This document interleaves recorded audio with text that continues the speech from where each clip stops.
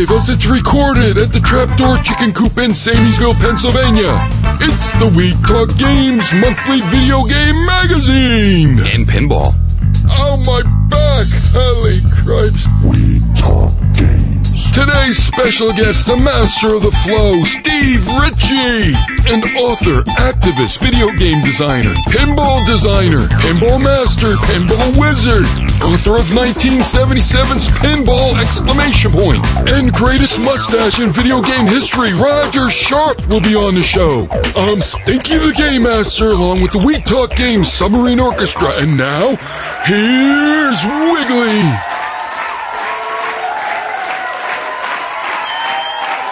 Thank you, Stinky, and welcome to We Talk Games episode 13, the beginning of our second year of volume 2 of We Talk Games. And we went out with a bang. I think we're coming back in with a bang, and a bell, and a buzzer, a bumper, and hopefully a center post to stop the drain down the middle. This show will also mark the 3.5th year of We Talk Games. And as Stink mentioned, this will be pinball-centric. We will have a special We Talk Games Council of Video Game Millionaires where we'll talk about pinball, mechanicals, and a condensed retrospective of video game pinball, one of my favorite genres. I am your host, Wiggly, in the booth, Keith LaPosh. Yo. To my left, the lovely Titi Schmootkins. Hello, I am Titi Schmootkins, and my internal temperature gauge is malfunctioning. And sitting down at the end of the Trapdoor Chicken Coop Bar and Karaoke Plaza, Stinky the Game Master. Stinky. Oh, my back. Holy cripes. Yeah, we did just get done with a 5-hour shoveling marathon. Our driveway is quite long here, and the whole crew, well, everyone except Keith LaPosh was out there shoveling. I'm not saying anything, Keith. It's just, unusual. Healthy guy like you. But even Stinky was out there. In fact, well, I couldn't see him most of the time. He's only 5 foot tall, and most of the time he was buried beneath the 5-foot snowdrifts. We saw his little red hat sticking out. Hey, being 5 feet has its advantages. Remember that when I used to be Rey Mysterio's body double? I did not know that. I learned something new every month. Now, you would think that T.T. Schmootkins, a robot, would be great. Like, you just go outside, you sit in a lawn chair, and watch the robot do all the shoveling work. However, that's not the case. I'm just not good with the ice. Well, it's the metal feet, and truth be told, both TT and I need some boots. I don't have any boots. I'm just wearing my sneakers, and they're made out of cloth. So, I have a 3-sneaker rotisserie oven where I just keep 2 pairs baking in there while I wet the others. But let's not talk. Let's get going with the show, because this show is so stacked. And not only is it so stacked, but we have some really, really special We Talk Games news that I'm very, very proud of. First of all, Stinky, do you have that thing I asked for you to get? Yeah, I got it right here. You folded it? I was carrying this around for a while. Oh, my gosh. Well, shortly in the We Talk Games Pro Gear store, just go to WeTalkGames.com, click on Pro Gear, and soon you will be able to purchase the We Talk Games Video Power poster from the 1980s. Now, how am I supposed to get this printed? It's like... That adds character. Well, it features all your favorite We Talk Games characters and their nemesises. Nemesises? But we're pretty excited about it. The lovely Morgan drew this up back in the 1980s, and Stinky carried around in his pocket since then. Great. And hopefully we'll have that up available for you soon. And over the next few months, you might also notice some changes going on at the We Talk Games website. More about that as it develops. We also have a winner of our We Talk Games Stacked T-shirt contest, the Stinky's Contest of the Month, from a few months ago. The winner has been contacted. The check has been cut, but more about that next episode. But some very, very special news out of Ottumwa, Iowa. The We Talk Games monthly video game podcast is proud to announce that we have been cordially invited to the inaugural ceremonies at the International Video Game Hall of Fame and Museum. Now, this was only offered to a very limited group of podcasters and media types, so to have our show first picked for this invitation, and the fact that we talk about video games and we love video games and we're passionate about video games, it's really a touching recognition. So, I'm going, Kyle's going, TT, Stinky, everyone. I can't make it in August. Why not? That's when the you-know-what comes out of the you-know-where. Oh, right. Still going with that, huh, TT? Okay, I gotcha. All right, let's see. The poster, Ottumwa in August, on our way. Got that. Website, check. I think I remembered everything. We're going to get Steve Ritchie on here very, very shortly. I just want to start a small retro review. In fact, let's not start. Let's go! Don't you think I sound like a robot? This must be the retro review part, because if it's from the 80s, you must sing like Robot. All right, after a hard day of shoveling, you like to settle on down with some downloadable video games at home. Let us start with the Wii, the Virtual Console. Out in the world of NES Virtual Console emulation, we have Princess... Oh boy! Kyle is so happy. Princess Tomato in the Salad Kingdom from Hudson. Now you too can fight the Farmies in this text-based graphical adventure game and find out why Kyle loves this title. Also, for the Super Nintendo, we got Ghoul Patrol. If you want something out of the Slayer of Pinball's court there, the old LucasArts Ghoul Patrol. For the Master System, Alex Kidd in Shinobi World. It's great. Let's get all the Alex Kidds. And for the Genesis, Sonic and Knuckles came out, but you cannot cram the ROMs of the previous Sonic games on top of this ROM. Some exciting titles on the WiiWare side of the house for classic game lovers. A new Phoenix Wright, Justice for All episode came out. I know that's real classic, going back all of about 4 years. Now, there's also some WiiWare titles that you might think sound cool, but might actually not be that great. And we don't usually like to take up a lot of time with games that we're not crazy about, but we do like to draw attention to games that sound cool, sound like they have a lot of potential, but may leave you open to a letdown. Ghost Slayer, Wii Motion Plus. Single player, cross swords like you're fighting samurai ghosts from hell. It's only $6. You might think that this is a good one, but I recommend that you watch a video of this first before you dive in. Might be a little on the slow side and the repetitive side.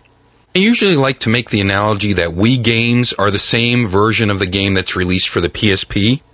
Well, now Wii owners that are devoid of an iPod or an iPhone will no longer have iPod envy, because Warman Tactics, for $8 from an 80-cent iPod game, you can now completely enjoy in all its iPod processing power glory on your Wii.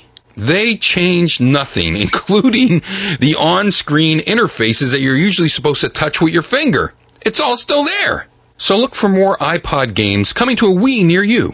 There are also a whole bunch of other WiiWare titles like 5-in-1 Solitaire and a bunch more, but 2 games really stuck out. Number 1, Sunsoft Blaster Master Overdrive for $10 came out. And I don't think there really is a title more appropriate than Blaster Master Overdrive. It is Blaster Master. Sophia's there. You can get in and out of your tank, but now it's really on overdrive. The animation is wonderful. It's CG rendered characters pushed into pixels. That's what it looks like to me. You can get in and out of Sophia. You can do all the overhead types of levels. You fight the bosses, just like in the original Blaster Master, but now with some special features thrown in. Some overdrive mode, overdrive graphic. Everything has been overdriven. So if you're a fan of the original, definitely check it out. Also, I'm so happy to see more Japanese wacky goofiness coming out to the American Wii console. And for only $5, Konami, you get a big thumbs up. Tomino-sana! It's great! Pitfall meets Rub Rabbits meets breakdancing with a rhythm game, extra points, fire-farting giraffes, mashed together with out-of-this-world China Warrior, and all with one button, Wii action. I think that's how you pronounce AI in Japanese as E. And this Wii action is something that is touted by Konami. It's right on the splash screen. One button, Wii action. And your little character that runs from the left to the right in a very out-of-worldly fashion will encounter good and bad obstacles, and it's up to you to get your timing right to when to press the A button for him to either avoid the obstacle, make peace with it, float around like a flying monk, do a cool breakdance move, or a capoeira. And all the backgrounds and happenings are just completely insane, and I love it. So please keep more of that coming for me. Tomino-sana! Over at the PlayStation Store, Fret Nice. You can demo this. $14.99. Fret Nice. Did you ever want to play an action platform game, except instead of using a regular controller, which is designed to do action platform games, you want to use your Rock Band or Guitar Hero Guitar as a controller to jump and move? Well, now you can. Wish no longer, friends. Fret Nice is here. Demo this. It's available for the PS3 and also for the Xbox 360. And it's kind of cool, but using it with the guitar controller, I not only felt stupid, but I couldn't really control it. Also in the PlayStation Store, some updates of games that you might be familiar with. 1985's Thexter, the transforming robot, Starscream, Robotech, jet fighter robot, maze type of action platformer, shooter, has been updated to Thexter Neo. Play the demo. It's only a $9.99 game, but it sort of feels a little old. The interesting point of this shooter is that you can transform between a fighter jet and a robot. Konami's Assault Heroes also came out with a little bit of a facelift. This looks great. Now, this is in the style of an Ikari Warriors. And speaking of Blaster Master, it actually has a little bit of that as well, because you can get in and out of your vehicle. It's sort of like Ikari Warriors in an assault vehicle. But the graphics look great, and at $9.99, I think this is a really good buy for fans of that style of shooter. Since this is a pinball-centric episode, I think I just have to mention and warn PS1, some PS1 downloadable titles on your PS3. Extreme Pinball came out. Now it's only $5.99, and it's from Electronic Arts, so you might think, hey, I want to see this.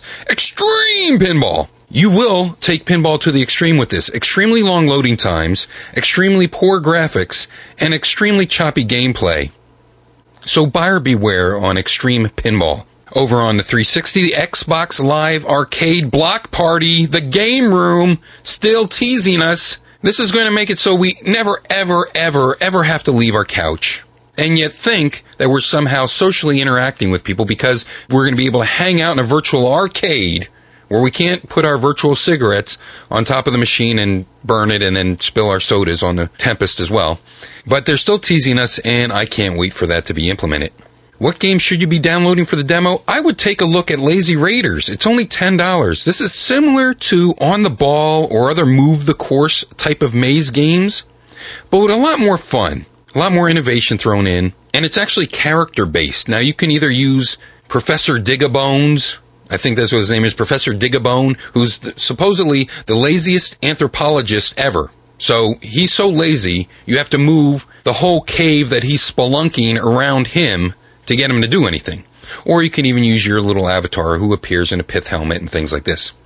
So check out Lazy Raiders. It's kind of fun. As I mentioned, Fret Nice came out for the 360 as well. Criss Cross from Konami. Now, don't get excited. It's not crisscross make my video. This is Kriss and then the letter X. It's sort of like Scrabble-style crossword puzzle game. It's only $10, and it might be something that your puzzle game collection is missing. Chime also came out. Now, if you always thought that Tetris, Kix, and Rez should have just been one game, then Chime is for you. It's only $5, but it is 800 megabytes because of the incredible soundtrack that accompanies your Tetris-style Kix block placement and Rez. Darwinia also came out for $15. Now, this is another really unique type of game. It combines Carnivore, Tron, Cybermorph, Civilization, and Cannon Fodder, all into one hard-to-define title. And speaking of futuristic, retro, mishmash of genre and games, Greed Core came out for $10. This is a multiplayer tower defense, hexagonal building, mining strategy, cool 1930s music type of game. Enough said on that. Give it a go if you like strategy-style games. But a game that's already in the top of downloads, 2K Games brings us the misadventures of PB Winterbottom. They hit a fantastic price point of $10 with this. This is really, really cool. You play the part of PB Winterbottom, who's like this 1930s-style Dick Dastardly black and white film damage sort of looking character and environment. There's subtle sepia-like color undertones when necessary to increase the drama. And you are in search of the Cosmic Pie. And there's a lot of time play involved. In fact, you hold down the one trigger to record a VHS copy of yourself doing certain thing, VHS mishmash with black and white damaged film. It's really just such a unique atmosphere. And they mix this time play with clone making to try to solve the puzzle of how to collect all the pies on any given level. So check out the demo.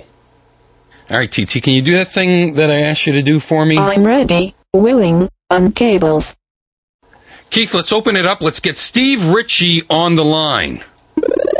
Hollister, California, Steve Ritchie. Go! Thank you for joining us when we talk games. Nice talking to you, Wade. Steve, you are now one of the most well-known names in pinball, and your online biography gives us a nice overview of your continuing gaming run. I've read online how you got your first taste for gaming, but I'd love to go a little bit deeper into some of those earliest gaming experiences. Any games that stick out in your memory, any mechanicals or other stories? My first pinball experiences were when I was about 5 years old. My father used to take me to Playland at the beach in San Francisco. It was a weird place, and I remember wood rail games there, now that I know what a wood rail is. They didn't have any legs on them. They were bolted to like a big, long block of wood, or a wooden box, I guess. So you just walk up to a game with no legs at all underneath it. But you couldn't move the game much either. Not that I was trying to be a big biffer at 5 years old. Anyway, my dad really loved them too, and my dad was kind of a bad man. When he was younger in San Francisco, grocery stores had pinball machines in them, and they had a knockoff button. And when you won a replay, you didn't win a replay. You won things like groceries or whatever. I mean, it was the same as cash.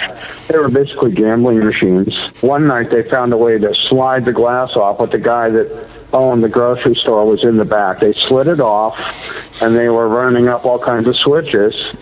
And then the guy came out and stood next to him, and he said, "How's it going, boys?" And they said, "Well, it's fine. We're doing pretty well in the pinball machine." And the guy did not notice that there was no glass on the game and just went about his business. So after they ran up a bunch of credits, they'd cash them in at the checkout, and, it was cheating. Wow. I haven't heard that story before. Oh, I haven't told it much. What are some of your earliest memories of playing pinball? I guess when I was about 10 years old, my parents joined a bowling alley in Pacifica, California. That's where I got to play a lot of pinball machines very often. And they were 10 cents a play, or 3 for $25. While they were bowling, I would play pinball. They'd give me $1, so I had to, they'd be there for a few hours, so I had to make it last. I got to be pretty good, and it was fun. As we grow this show with our interviews, we realize more and more the entanglement of early game creators. You began your game career at Atari, but it was far from developing video games or pins. What was the early environment at Atari, and can you give us any more of the backstory not mentioned in your online biography? I actually began my game design career at Atari. To make a long story short, I was a musician before that, and I had a pretty cool rock band going, and we were making a little money, but not enough. And I got tired of being poor, so I went to Atari and walked in the door, and the first thing you notice is all these pretty ladies running around, young, beautiful women, and the radio is blasting rock and roll, and it's stereo right there in the lobby, and it was pretty funky. I filled out an application, and they hired me for work as an electromechanical technician. I designed a test fixture for them that had like a universal plug system, so any Atari game you picked up could be played and tested just using the board. All the controls for all their games were built into this thing. And I built in a big, giant burn-in oven system, high current, making harnesses, things like that. After I was there for about a year, one of the vice presidents walked up to me and he said, "We're going to start a pinball division. Would you like to be part of it?" And I said, "Sure." So they hired a guy who billed himself as a game designer, but later on when I went to Williams, I found out that he was a mechanical engineer. Nevertheless, he came to Atari from Chicago and began helping us, and every day he would lecture us. He was kind of grumpy, but a good person, and every day he would say, "We're never going to make it. We will never build pinball machines. Your bosses are crazy, but we're going to give it a shot." And his name is Bob Jonassy. And he taught me how to assemble a pinball machine. He drew a drawing, and I would build it up for him. And also, we got in 2 machines from competitors. Let's see, we got a Space Mission from Williams, and what was the other game? I'm not sure. It was Captain Fantastic. Anyway, I got to play those like crazy, had a great time, but I was ending up building prototypes and finally getting the game on the line, and the line was a shambles. I mean, nobody at Atari knew how to even make pinball production line. It was a train wreck from the very beginning because all the culture for pinball was located in Chicago, so everything had to be shipped out. So they would buy boards from Electronic Sound or Triple Cabinet. When I say boards, I'm talking about screened playfields with none of the parts on them. They'd put them in the truck in Chicago, say in the dead of summer or winter, didn't matter. Then they'd drive them across to California, and when we opened up the back of the truck to unload these things, almost every one of them were warped from a huge difference in climate. So they had to be unwarped, every board, and lots of other trials and tribulations at Atari. It was very interesting. After a while, I took a piece of wood with no cuts on it, again, a playfield, and taped some paper onto it and began drawing a game. I thought, well, this old guy can draw pinball machines, but they're not very interesting, and so I think I could do this. So I started working on one on my own at home. When it was finished, I brought it to my boss, the vice president of engineering, and he said, no, I don't want you designing pinballs. I just don't want you to do that. So I said, fine. I waited a day or so, but after that, I just went to Nolan Bushnell because I had a burning desire to make pinball machines, and I thought I could do it. So I brought my design to the president, Nolan Bushnell, and asked him if he would take a look at it. And he said, sure. So he looked at it and he said, you did this all at home? And I said, yes. And he says, well, I want you to build it up. From today on, you're a designer, and we'll get you a cubicle and a drafting machine and a team of people, and we're going to go for it. So I was the happiest guy in the world at that point. I made 2 games there. As an aside, I also met Eugene Jarvis. His first game was my first game, Airborne Avenger. Airborne Avenger was a very interesting game, but pretty amateurish. Eugene Jarvis went on to be a great game programmer. He's now the owner of Raw Thrills, a video game company in Chicago, and we got to work on quite a few games together, I guess about 4. And at Atari, we did Airborne Avenger and then Superman. And they both sold better than the previous ones. Did you have anything to do with the Hercules pin or an opinion about it? The Hercules pin was delivered to us from Hialeah, Florida, I think it was. It was a development done by a company that wasn't pinball at all. It was Ronnie Halliburton, who is still a game designer in Florida. I think he does redemption games mostly now. Hercules was delivered in, but it was called Bigfoot at the time. Bally had it for a while, but wasn't interested in building it. So it was brought in, and people began to work on changing the artwork, but not any of the geometry or anything, and began building the game. They sold quite a few. I'm not sure it was worth the energy and the money that it cost to make it, but you know, it was a big fun thing, and it was a special item in arcades. I think they got a pretty good buck for each unit also. And speaking about changing artwork on Bigfoot to Hercules, I've got to tell you that one of the things I absolutely adore about the Atari pins is the unmistakable, gorgeous Atari artwork. Atari definitely made up for primitive graphics, possible even on their video game hardware, with those amazing box art graphics and the graphics on their pins. The artwork on Atari products was spectacular, and I got to tell you, I've never seen it done the way it was done at Atari. When I think of Atari artwork, I think of George Opperman. He was a great artist. He wouldn't just design the playfield. Well, I mean, here I am, a young guy, and I don't know, he's 40-something, and he's walking up to me and he says, okay, you're making this game called Airborne Avenger. What do you see the artwork about? He actually asked me. From then on, we always consulted with each other on all the teams that I ran to make pinball machines. This was the first time on Airborne Avenger, and I thought, wow, this is great. I can actually talk to him about it. And we came up with a good plan. Anyway, the guy was spectacular and also meticulous. Every little detail done correctly. A really nice person to work with and have fun with. And he would not only do the playfield, he would do the plastics, the back glass, the cabinet, the brochure, and then the display at shows. So it was a totally unified look for all of our products. He would do that for every game, or he would have his subordinates. Let's see, Bob Flamati was one. Quite a few other guys. With the art, you're right. The art is absolutely gorgeous, and I miss that. And George passed away, 20 years ago. It was a sad day. What were some of your favorite innovations in the titles you helped create? I personally need to have that lane change capability. I also enjoy multi-ball, magnet shenanigans, and although I love your multi-playfield work, I usually stink at it greatly. Well, my favorite innovations, definitely lane changes up there. So it was simple. It happened one night while Eugene and I were working on Firepower. And I asked him, can you move the light? What I want to do is I would like to move an unlit lane underneath the ball. And he wrote the code. I think it was done the same night. And we began using lane change and thought it was a lot of fun. And also, I think a cool advancement in pinball in that, before that, you didn't get to do much except move the flippers. Basically, the only player control was flippers. There were a few games that had buttons, like I'm thinking the Gator Grabber, and only a couple of other games that had any other input or game-changing ability other than flipping the flippers. I like people to score the lanes many times during a game. It's kind of fun. Why not let them? Multi-ball was not my innovation. There were other games with multi-ball before I got there, but I was the first to have a solid-state multi-ball game, and it utilized the power of the computer. I was able to, hold the locks in memory, equalize things.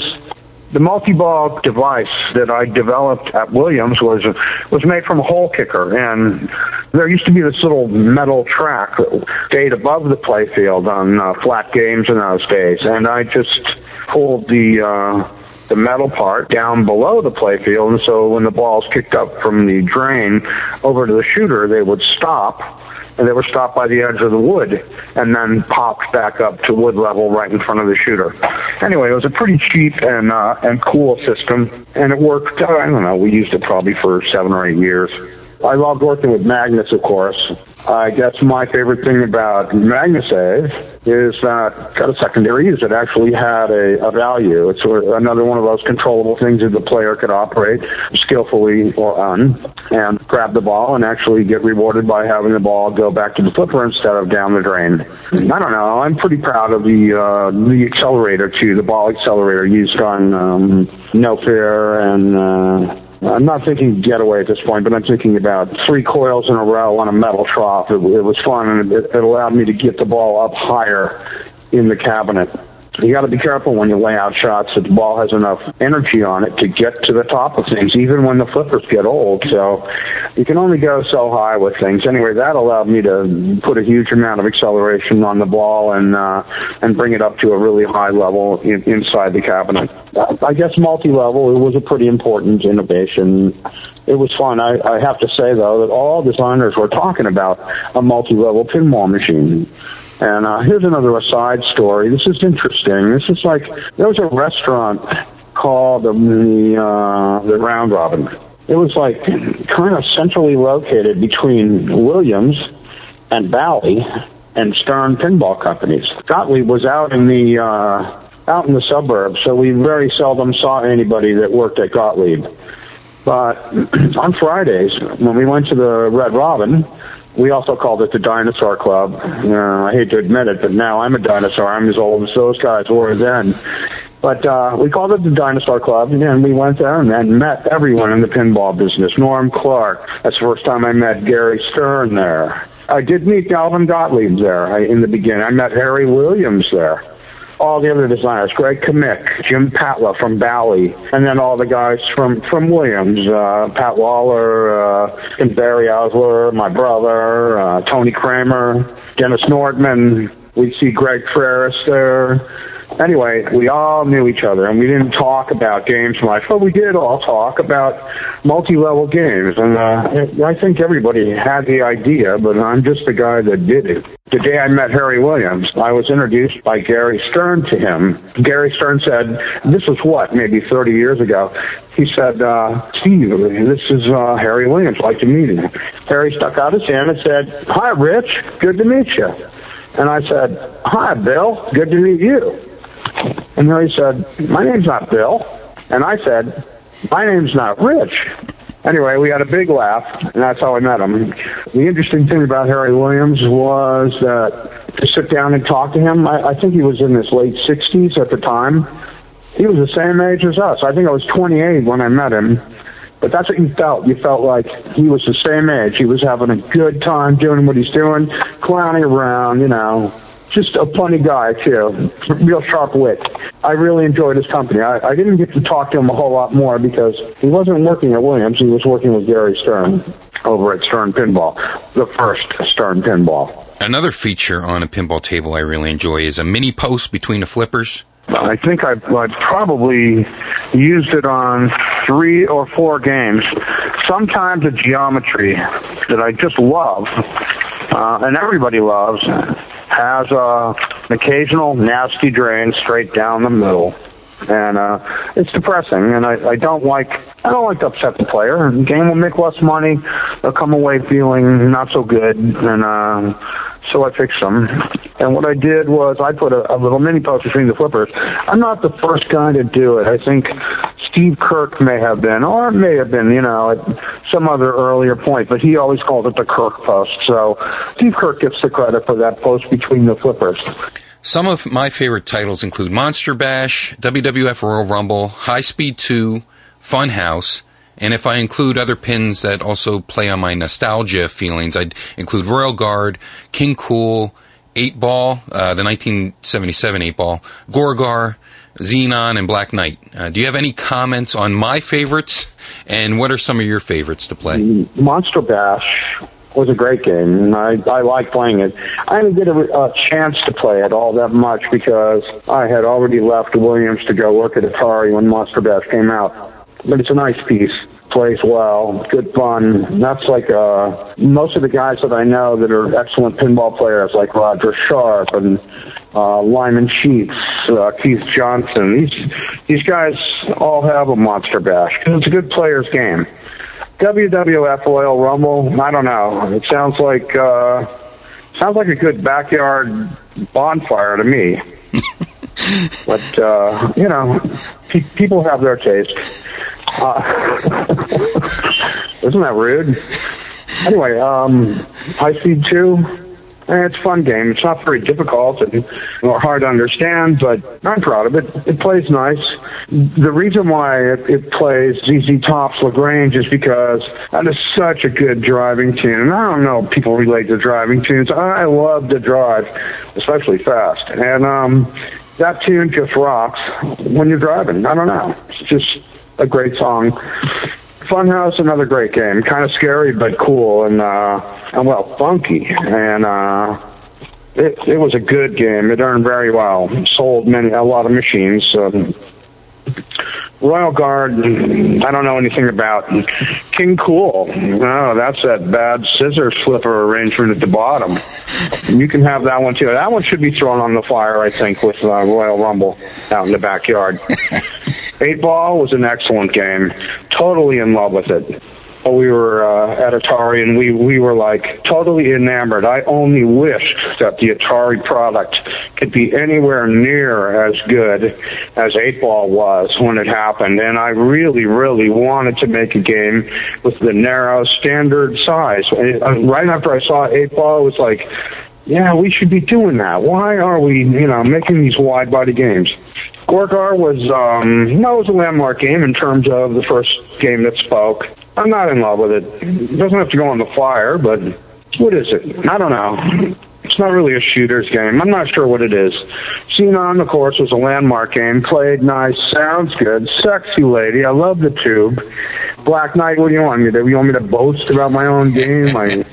I loved making the Black Knight. It was fun. It was addictive. And I liked the multi-ball feature. What I didn't like was I wasn't allowed to use 50-volt flippers because they hadn't been invented yet, and I begged for them at the beginning of the project. It was the first multi-level game, and I knew I needed the power to get up and down the ramps reliably over time. Things where you have to account for that. We sold about 12,000 of them. It would have sold 20,000, but a good friend who will remain nameless worked at Williams at the same time as I did. And at that point in time, we did not have individual offices. We were like in a bullpen with cubicles with fairly low walls. And while I was drawing Black Knight, I had about half the game drawn. This guy defected to Bally and basically copied everything that I had on the left side of the playfield. That game was Flash Gordon. Wow. Well, it was a nasty scene at the AMOA show in Chicago. It's with the president of the company being held back by the marketing VP and the engineering VP from ripping this guy's head off right there on the floor. It was disgusting.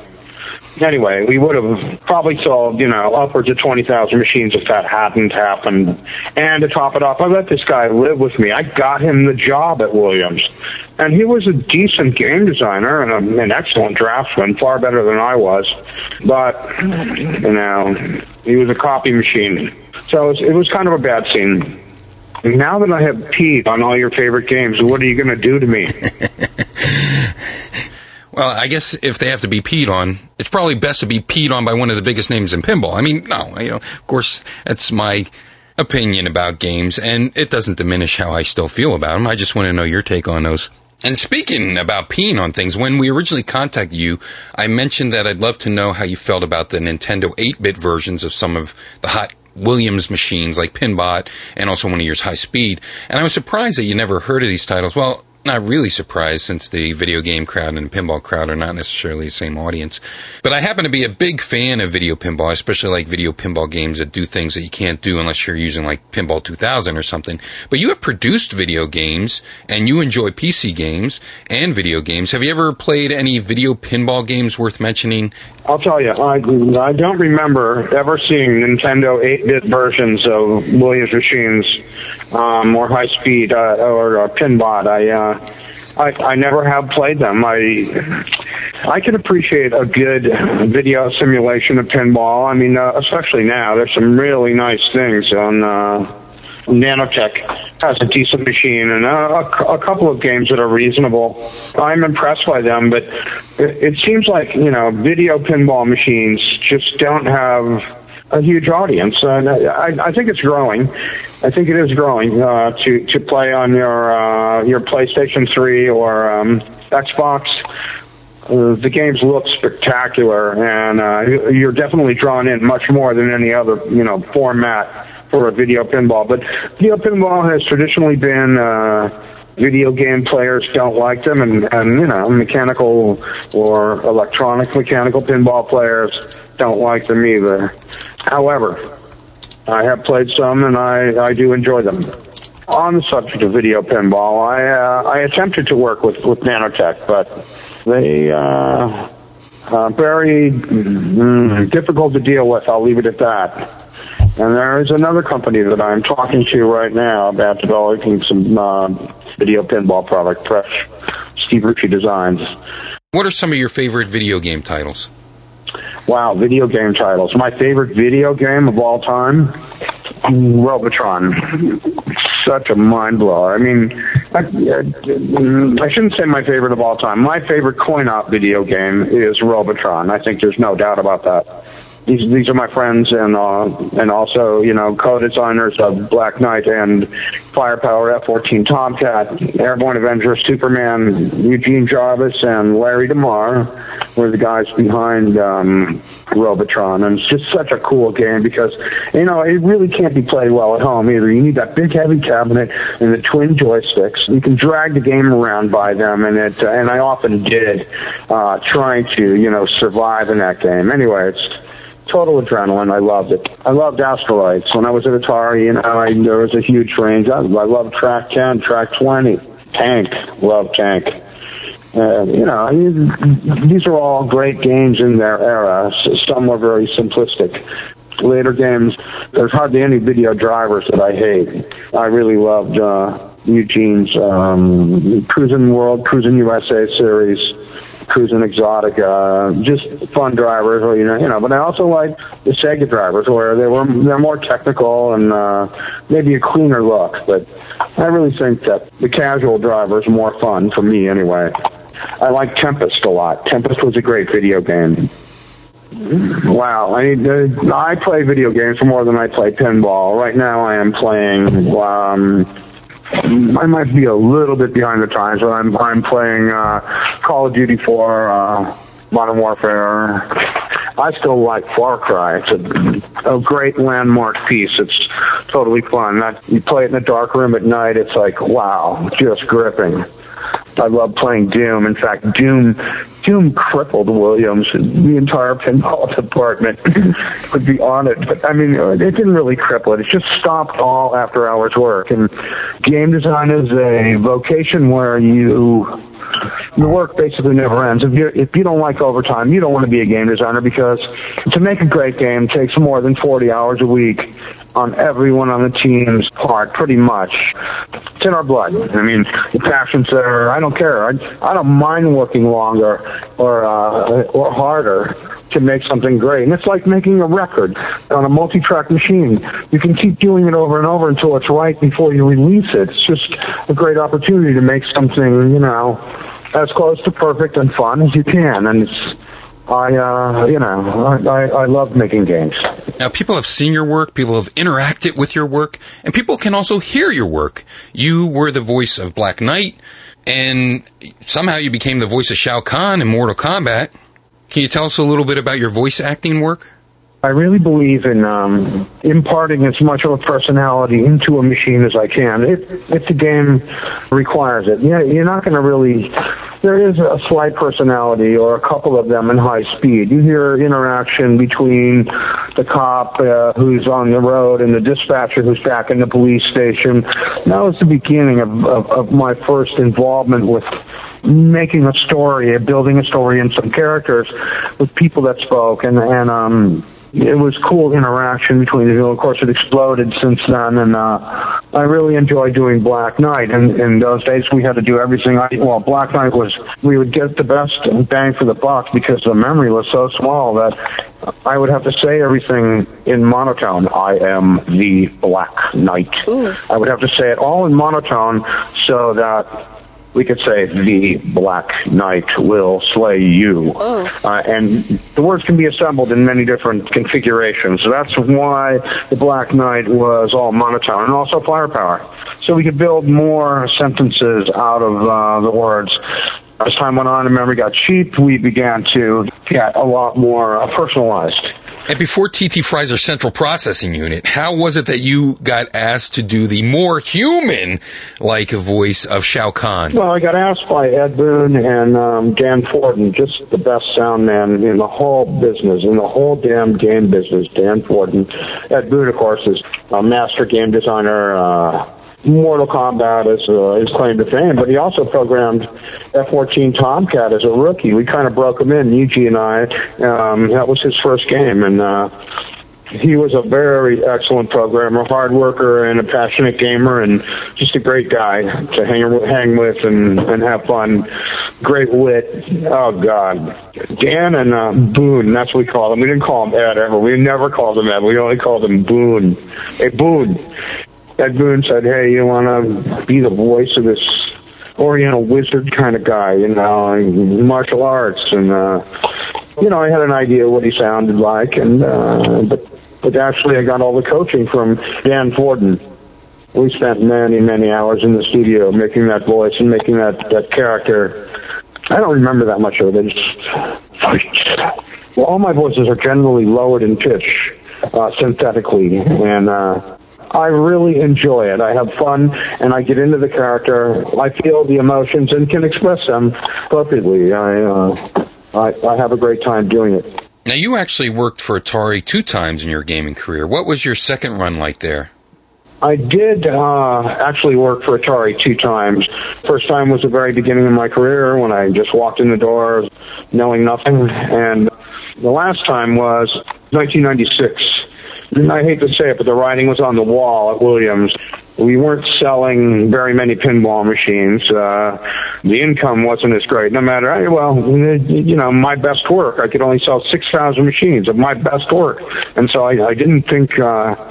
And I always like to be a provider for the company. It kept my value very high. When I work on a game, I want it to be excellent, and my team knows that.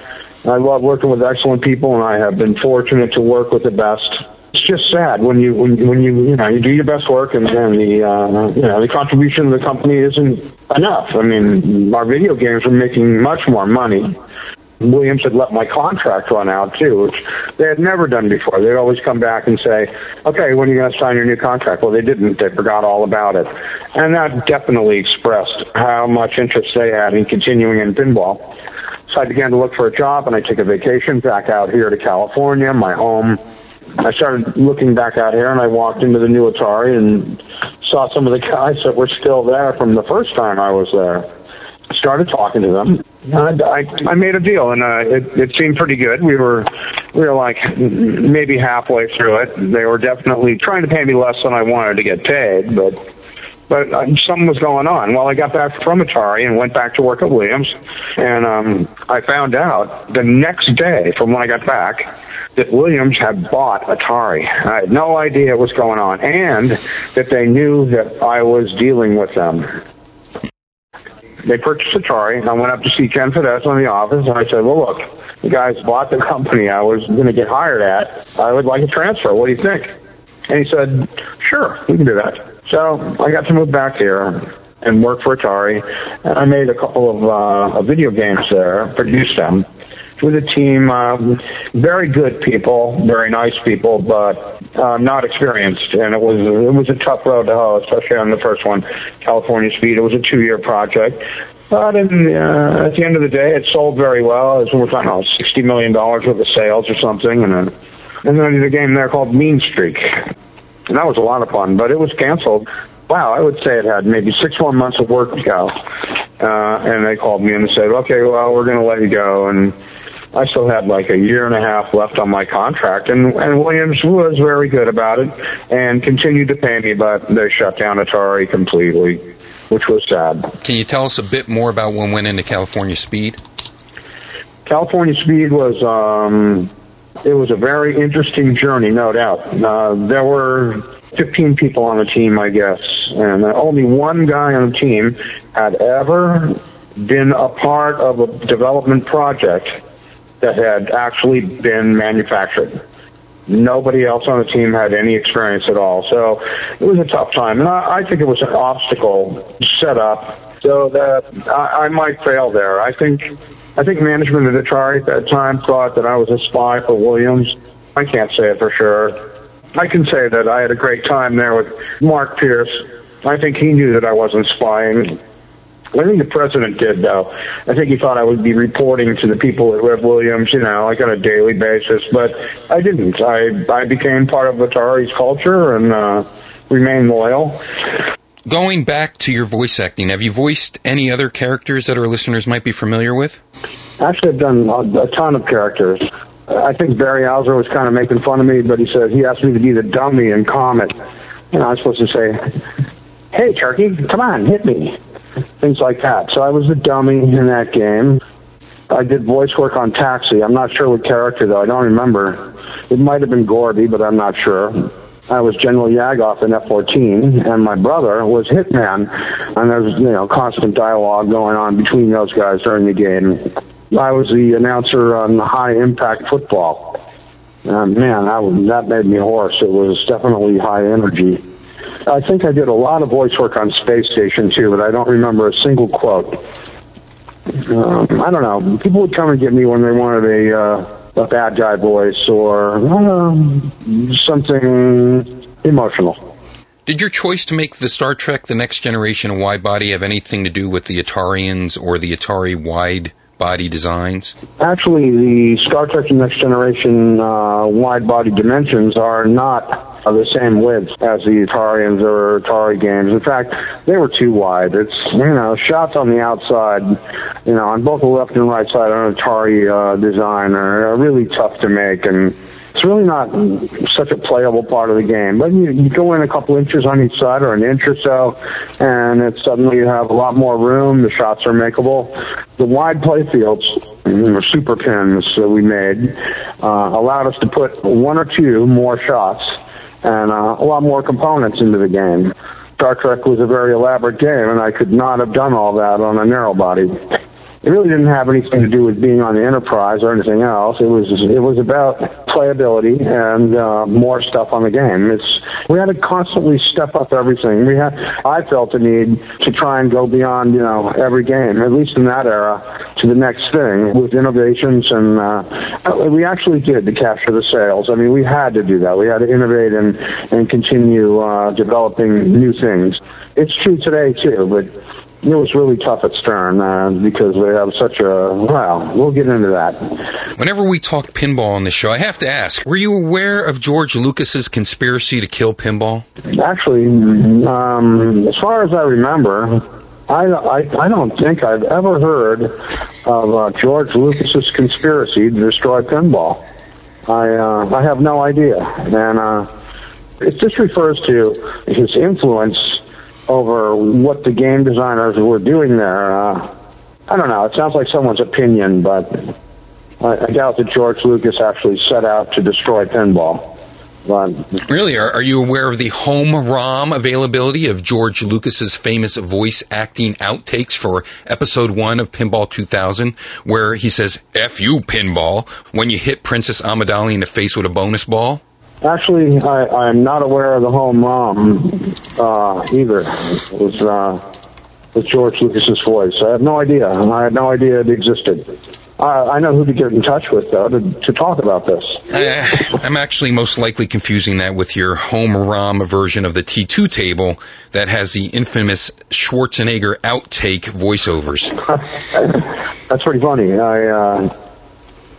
On T2, we didn't ask Arnold Schwarzenegger for his, basically his "you all" quote. It just was on the tape, and he had to go into a mobile studio in Mexico at the time we needed the speech, and I don't think he was particularly happy with us, but he did a great job with the voice. It was funny.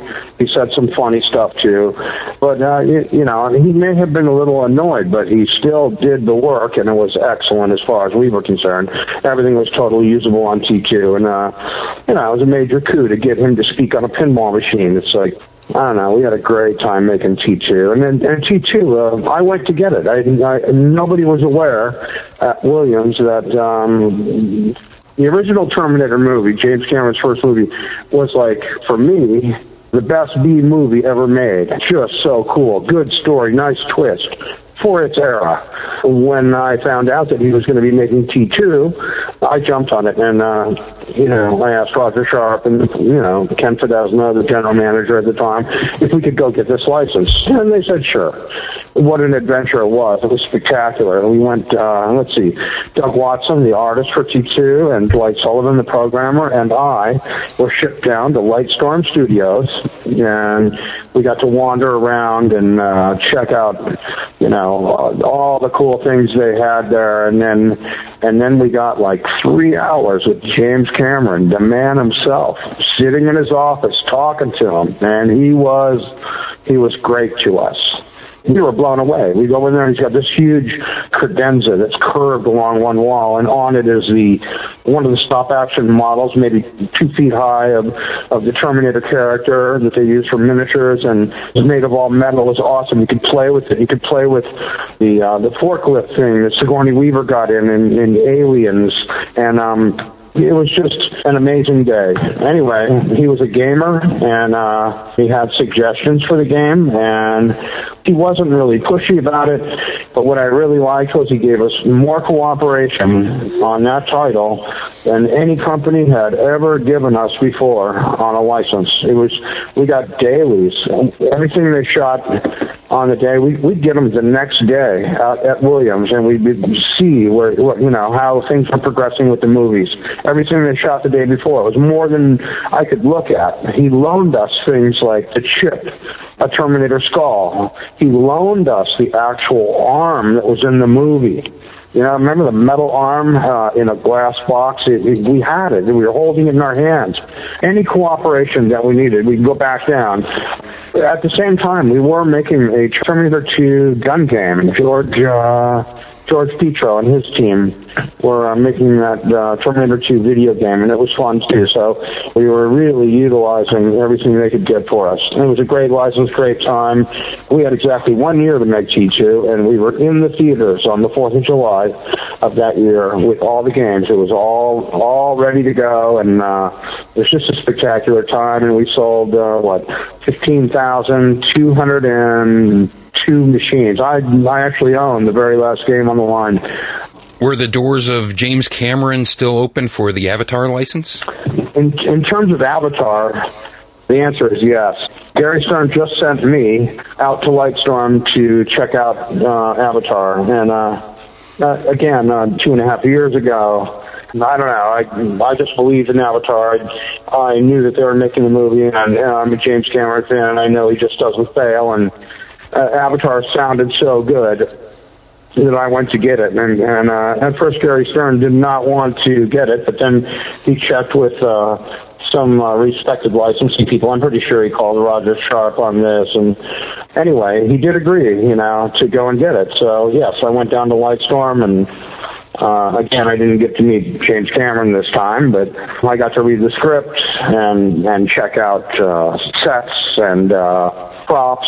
It was a great meeting. Loved it. Loved every second of it. Totally enthralled. Great theme for a pinball machine. I just wish it could have been built, but it wasn't in the cards. And I'm pretty sure there's going to be a sequel, and I'd love to make a pinball about that. Or a video game. Either one. I would love it. It's a perfect vehicle for a game. You have revisited some of your themes, and I really, really like that, especially if it helps expand the mythology of the creation. I don't mind making sequels if they can be really good. If you leave the market open and people really want to see the next installment, of any existing theme, like The Getaway is really a driving game that there's a few things that it has in common with High Speed, but not many. It's just another driving theme pinball machine. But High Speed 2 I didn't really think of it as a sequel, but yeah, the cops are after you, but the accelerator thing, all that is completely different. The rules were quite different. I like making Black Knight 2000, and actually there's room for another sequel there. I have a nice idea for a third Black Knight game, although he might not be black. I don't know. I would love to see your take on an Evel Knievel pinball machine. It's hard for me to imagine that because I'm not the designer of the first Evel Knievel pinball machine. However, I am a lifetime motorcyclist. I've been riding motorcycles for 50 years, and I can still get down in the dirt. And dirt is extremely strenuous, but I just love it. It's one of the most fun things I can think of doing. I love motorcycles, and I could definitely see an Evel Knievel pinball update. It could be awesome, too. Maybe. I assume the majority of our listeners do not own a pinball machine, myself included, unfortunately. Do you have any advice about becoming a pinball owner? Get with somebody who owns a game and try and figure out what you want. That's the biggest thing. There'll be lots of games available, but if you don't know what you want, set yourself up for possible problems. You should know a game before you want to buy it and like it a lot. You need to play it and find out if it's the game for you, because you're going to be playing it for a long time. You're going to be spending money, probably fixing it up. It's going to take time and energy, so it should be something that you love to play and that you already know. The other thing is to get on some news groups like rec.games.pinball. That's a great source. If you want to know what a good game is or what you should pay for a game, a title, there's always somebody on there who has experience with every title or any title. They'll come out of the woodwork to help you. Steve Ritchie, what's next? When you say what's next? I'm not really sure. I have a website. It's called SteveRitchiePinball.com. And right now I'm selling tons of stuff, autographed things, a lot of pinball rarities. I've developed a few products. This is what I'm doing right now because there isn't work for me in pinball right now. Stern is kind of struggling, and there are some opportunities coming up. There's a company making video pinball, and we have been talking. Something may come of that. It's possible that someone else may be manufacturing pinballs in the near future.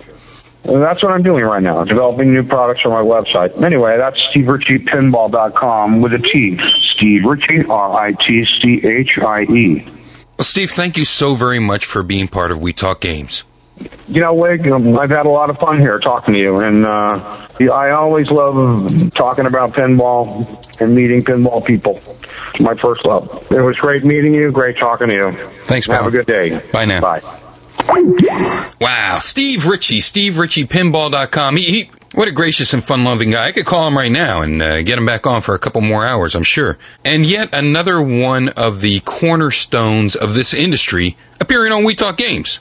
Keith, let's get Jaden on the line. Oklahoma City, Oklahoma, Jaden! What's going on, man? You know, this is the pinball voice-losing edition of We Talk Games, so hopefully you can help us out on both fronts. We're going to talk about pinball games for your iPhone. Now, I have a couple of games for my iPod here. I've, of course, got Wild West, which is free. Then they tried to get you into buying their paid version of their pinball, the Deep, which is very relevant with the youth of today, the Deep, which has nothing to do with the movie, but it's like a aquatic-based robot ghost town pinball-related game. PB Dreams also came out, which is a remake of an older style game.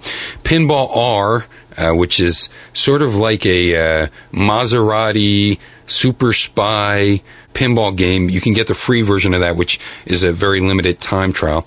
I have a game called Monster, which is very reminiscent of Time Cruise for the PC Engine or the TurboGrafx, in that it's all these sideways and frontways and lateral and up and down and things like this, different little pinball machines that you can go over to the other levels. I also have Undead Attack, which is more of a zombie-related pinball game, which is actually one of my favorites. So those are some of the pinball. I thought I had more, but I think those are some of the ones that I've played. And I have to say, probably Undead Attack is my favorite. I really haven't found a very good and compelling pinball game on the iPod, but hopefully you can tell us what's good. Well, first of all, I'm going to have to look up that Undead Attack because that sounds kind of neat. For this month's We Talk Games, I tried every pinball game that was under $2 or had a free version. Okay. And then I tried a couple of the more pricey ones, but I tried not to get too many because I'm not a big pinball fan, and I'd already spent about $15 on all these games. So, wow. Yeah, I didn't want to push it too far. But I mean, these games are really cheap. It's not a big investment to try something out. Mm-hmm. It's not like going out and paying $60 for an Xbox game or something and then not liking it and going, oh, I can trade it in for $10 tomorrow. Right. So rather than losing $50, I lose $1 or $2. Right. So yeah, I tried pretty much all the games that I could find, and out of all of them, the only one that really stood out that I really liked was the Monster Pinball that you mentioned. Okay. I like the way that it's very animated, it's flashy, it's pretty, the controls are perfect. Yeah. And you fly around to all these different boards. And my big complaint about it, though, is getting stuck in the bowl. Since you've played it, you know what I'm talking about with the bowl. The center of the board spirals downward, so as your ball flies through, it arcs. Yeah, what are you supposed to do there? I don't know, but I always seem to miss the ball as it flies in. Gotcha. Yeah. I pull my left trigger, and I should have pulled my right instead. It's frustrating, but I've never played a pinball game with a level quite like that. Yeah. We are playing this on the iPod or the iPhone, which doesn't have any buttons. It's all done with the touchscreen, so you have your virtual buttons. And you really have to learn how to hold your iPod, because if you lean the iPod to one side or the other, as you're prone to do as you're just trying to, stabilize yourself or you get comfortable, and if the iPod tilts one way or the other as you move, then you're going to be pressing down the flipper control, the button for the flipper on this gimmick. So no matter what game you get, you're going to have that problem occurring. And most of these games all split the playfield into 3 parts. the left side would control the left flipper, the right side would control the right flipper, and then the very top of the game is usually where you could press near your score to pause the game. Exactly. There's really not that much special you can do with touch controls for a pinball game. Mm-hmm. One thing I do like is the ones that have the pressure-sensitive launch, where you can slide from the top down, and depending on how far, it'll launch a different speed. Right. It's definitely an improvement over Radio Shack Rocket Pinball, which was all done with LED lights. And Why did you make me remember that? That was a great pinball. But it's not perfect. It's not perfect on the iPhone. But yeah, Monster Pinball is kind of cool. I like that one. I like the one. I like Undead. I was looking for something that was going to be like Pinball the Dead, which is one of my favorite Game Boy Advance games and one of my favorite portable pinballs, I think, of all time. I'd love to see some of these old Sierra pinballs get translated to the iPod because it's definitely powerful enough to do it. Now, I know that you have something not necessarily pinball, but perhaps pinball video game related, because most people that like pinball, most people that like video games, also have dabbled in comics. Exactly, and definitely one of the best apps I've downloaded as of recently.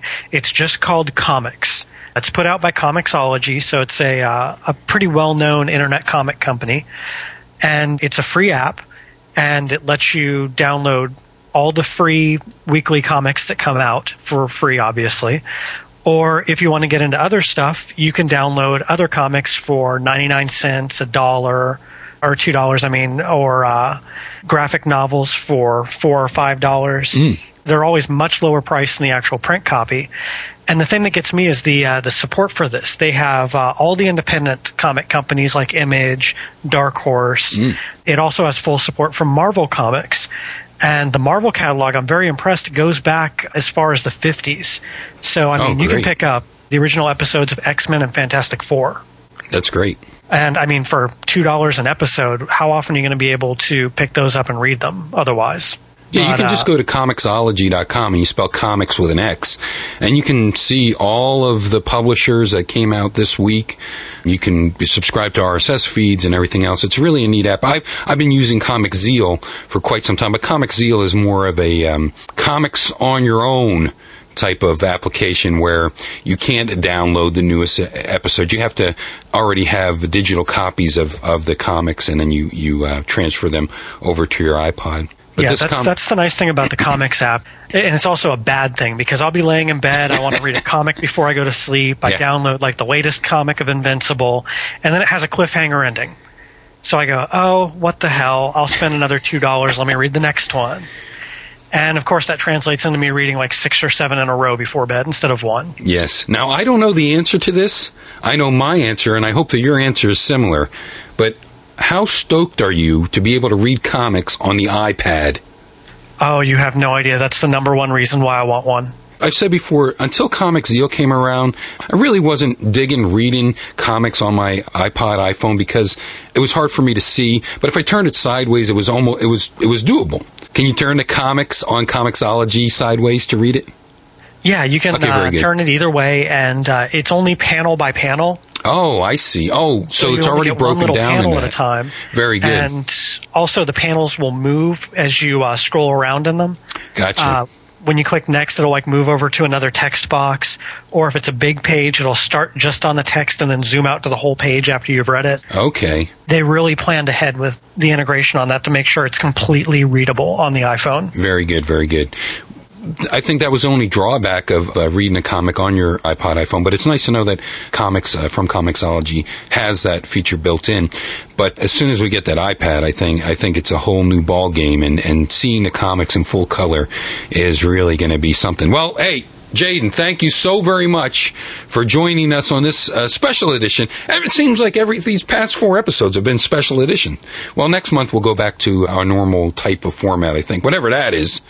We're still learning. I don't know what that is. It's just, It's still evolving, and that's what I like about it. But thanks for being a part of it. I really appreciate it. Hey, my pleasure. Bye, man. Yes, Twitter.com/The Eternal. Find out more about Jaden there. Hey, oh, wow, this is special. Here's someone that was very influential about changing the public opinion of pinball. Let's get Roger Sharp on the line. Open it up, Keith. Chicago, Illinois! Roger Sharp. No, things are falling off. My voice is rocking. I'm like, vavoom, vavoom. I don't know if you remember Felix the Cat. Oh, actually, you're unplugged from the board. Keith, okay, now you're back on. Okay. It ruined my joke. The coolest mustache in the biz, Roger Sharp. Roger, greetings. Thank you for joining us when we talk games today. My pleasure. Now, you do remember Vavoom? I do, as a matter of fact. I am of a certain era where that is memorable. And that is relevant, and especially relevant to today's youth. Never heard of him. Now, you are the only person we could think of to provide the gaming glue between pinball and video games. In fact, your skill and approach actually helped save pinball in 1976 from being outlawed by certain bureaucrats, and some refer to you as the anti-Lucas, at least by some I mean me. Now, you were on the Williams team for many of the projects that Steve Ritchie talked about earlier in our show, and your position at Midway had you involved with all of the top titles that touched just about every gamer, I think, in the United States and worldwide. The Cruising Series, Mortal Kombat 3, NBA Hang Time, to name a few. Plus the very, very cool tables that you helped create for Game Plan. And on our show, we have programmers, we have designers, we have producers, we have company owners, executives, competitive gamers, and we have people that are just famous and well-known for being involved around the gaming community. You tie in as a fan, a competitor, a marketer, and a creator. Yeah, it's kind of strange as you start laying it all out. I wonder how I could have all done that in the limited past 3 decades, but I guess there was enough time.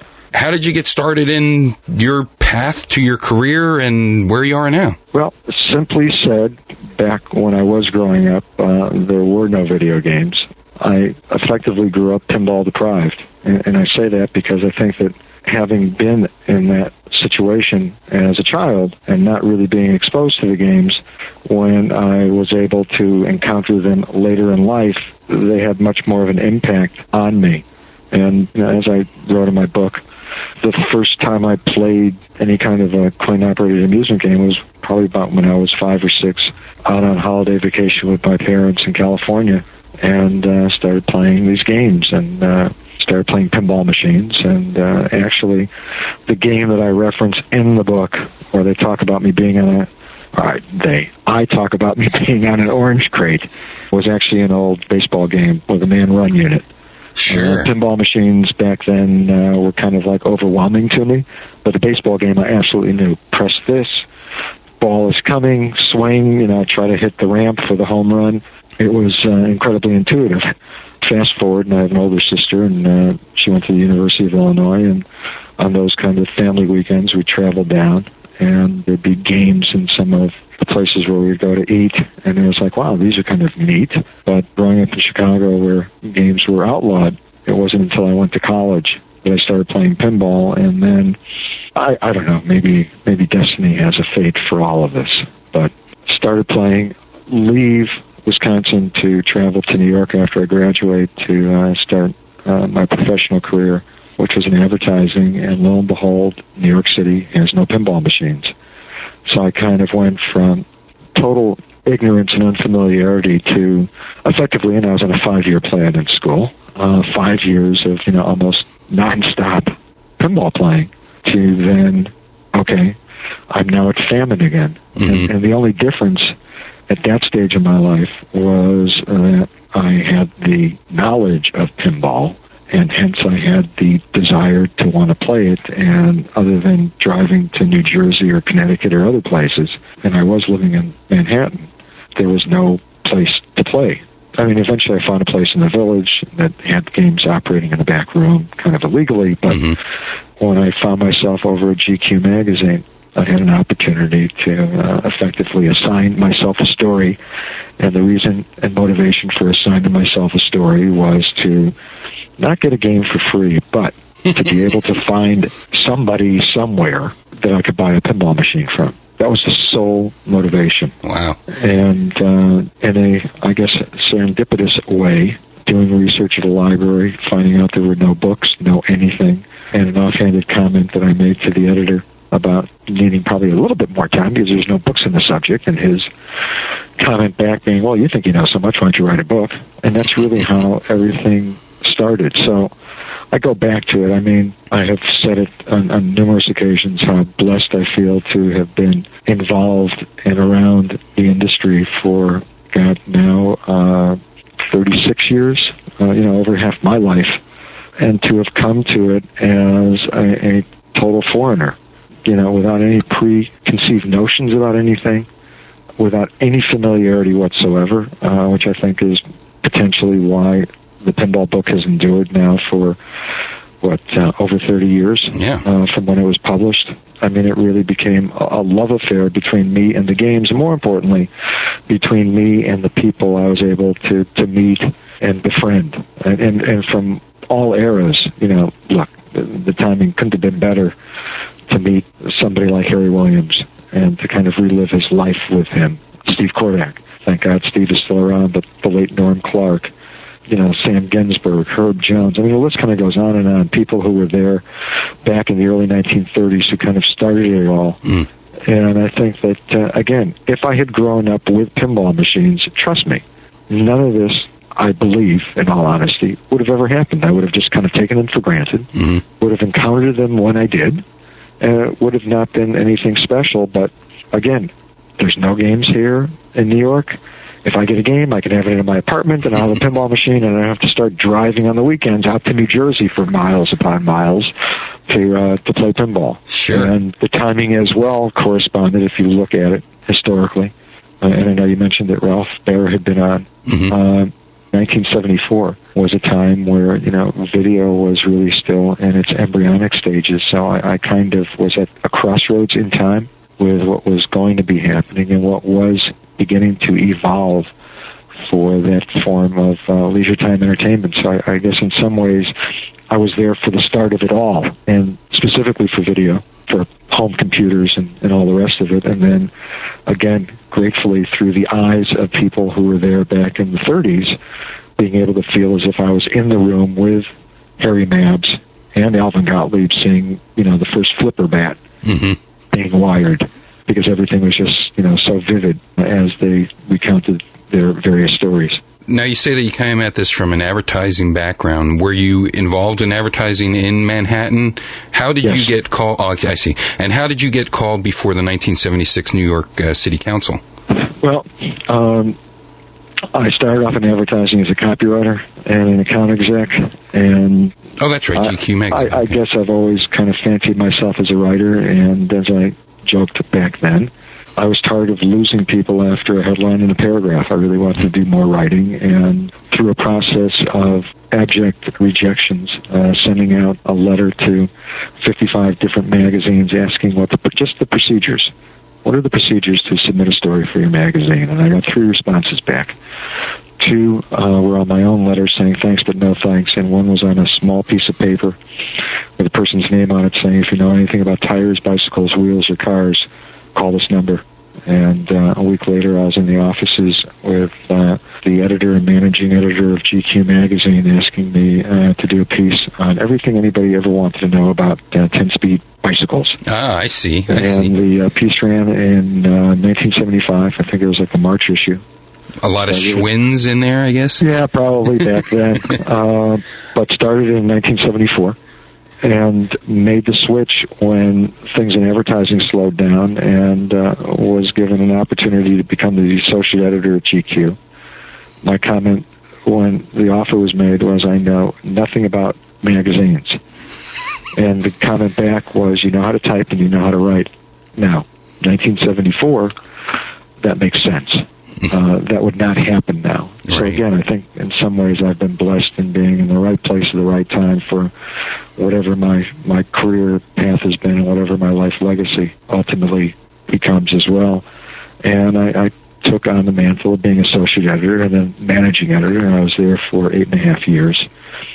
So that's kind of how it all started. Now, having said that, to answer your question more directly, I did a piece that appeared in the winter Living It Up issue of GQ magazine, where pinball was a part of what became a much more expansive piece on, we'll call it interactive entertainment, although it wasn't then, but touting the upcoming new Laserdisc players. I only had to wait 10 years for that. And some of the other, groundbreaking technology, some of it that never came to pass and others that did, far too ahead of my time. There were no home video game systems, so my idea was buy an arcade game. Buy this sit-down 8-player, tank game or whatever from Atari. Sure. And part of that, again, were pinball machines, one from each of the three main companies. Sorry to Chicago Coin, there was no room for an extra fourth, if I remember correctly, and I could be totally wrong, and maybe all four were in there. Anyway, the GQ piece came out. At that point in time, I had already gotten a book publisher interested in wanting to do my pinball book.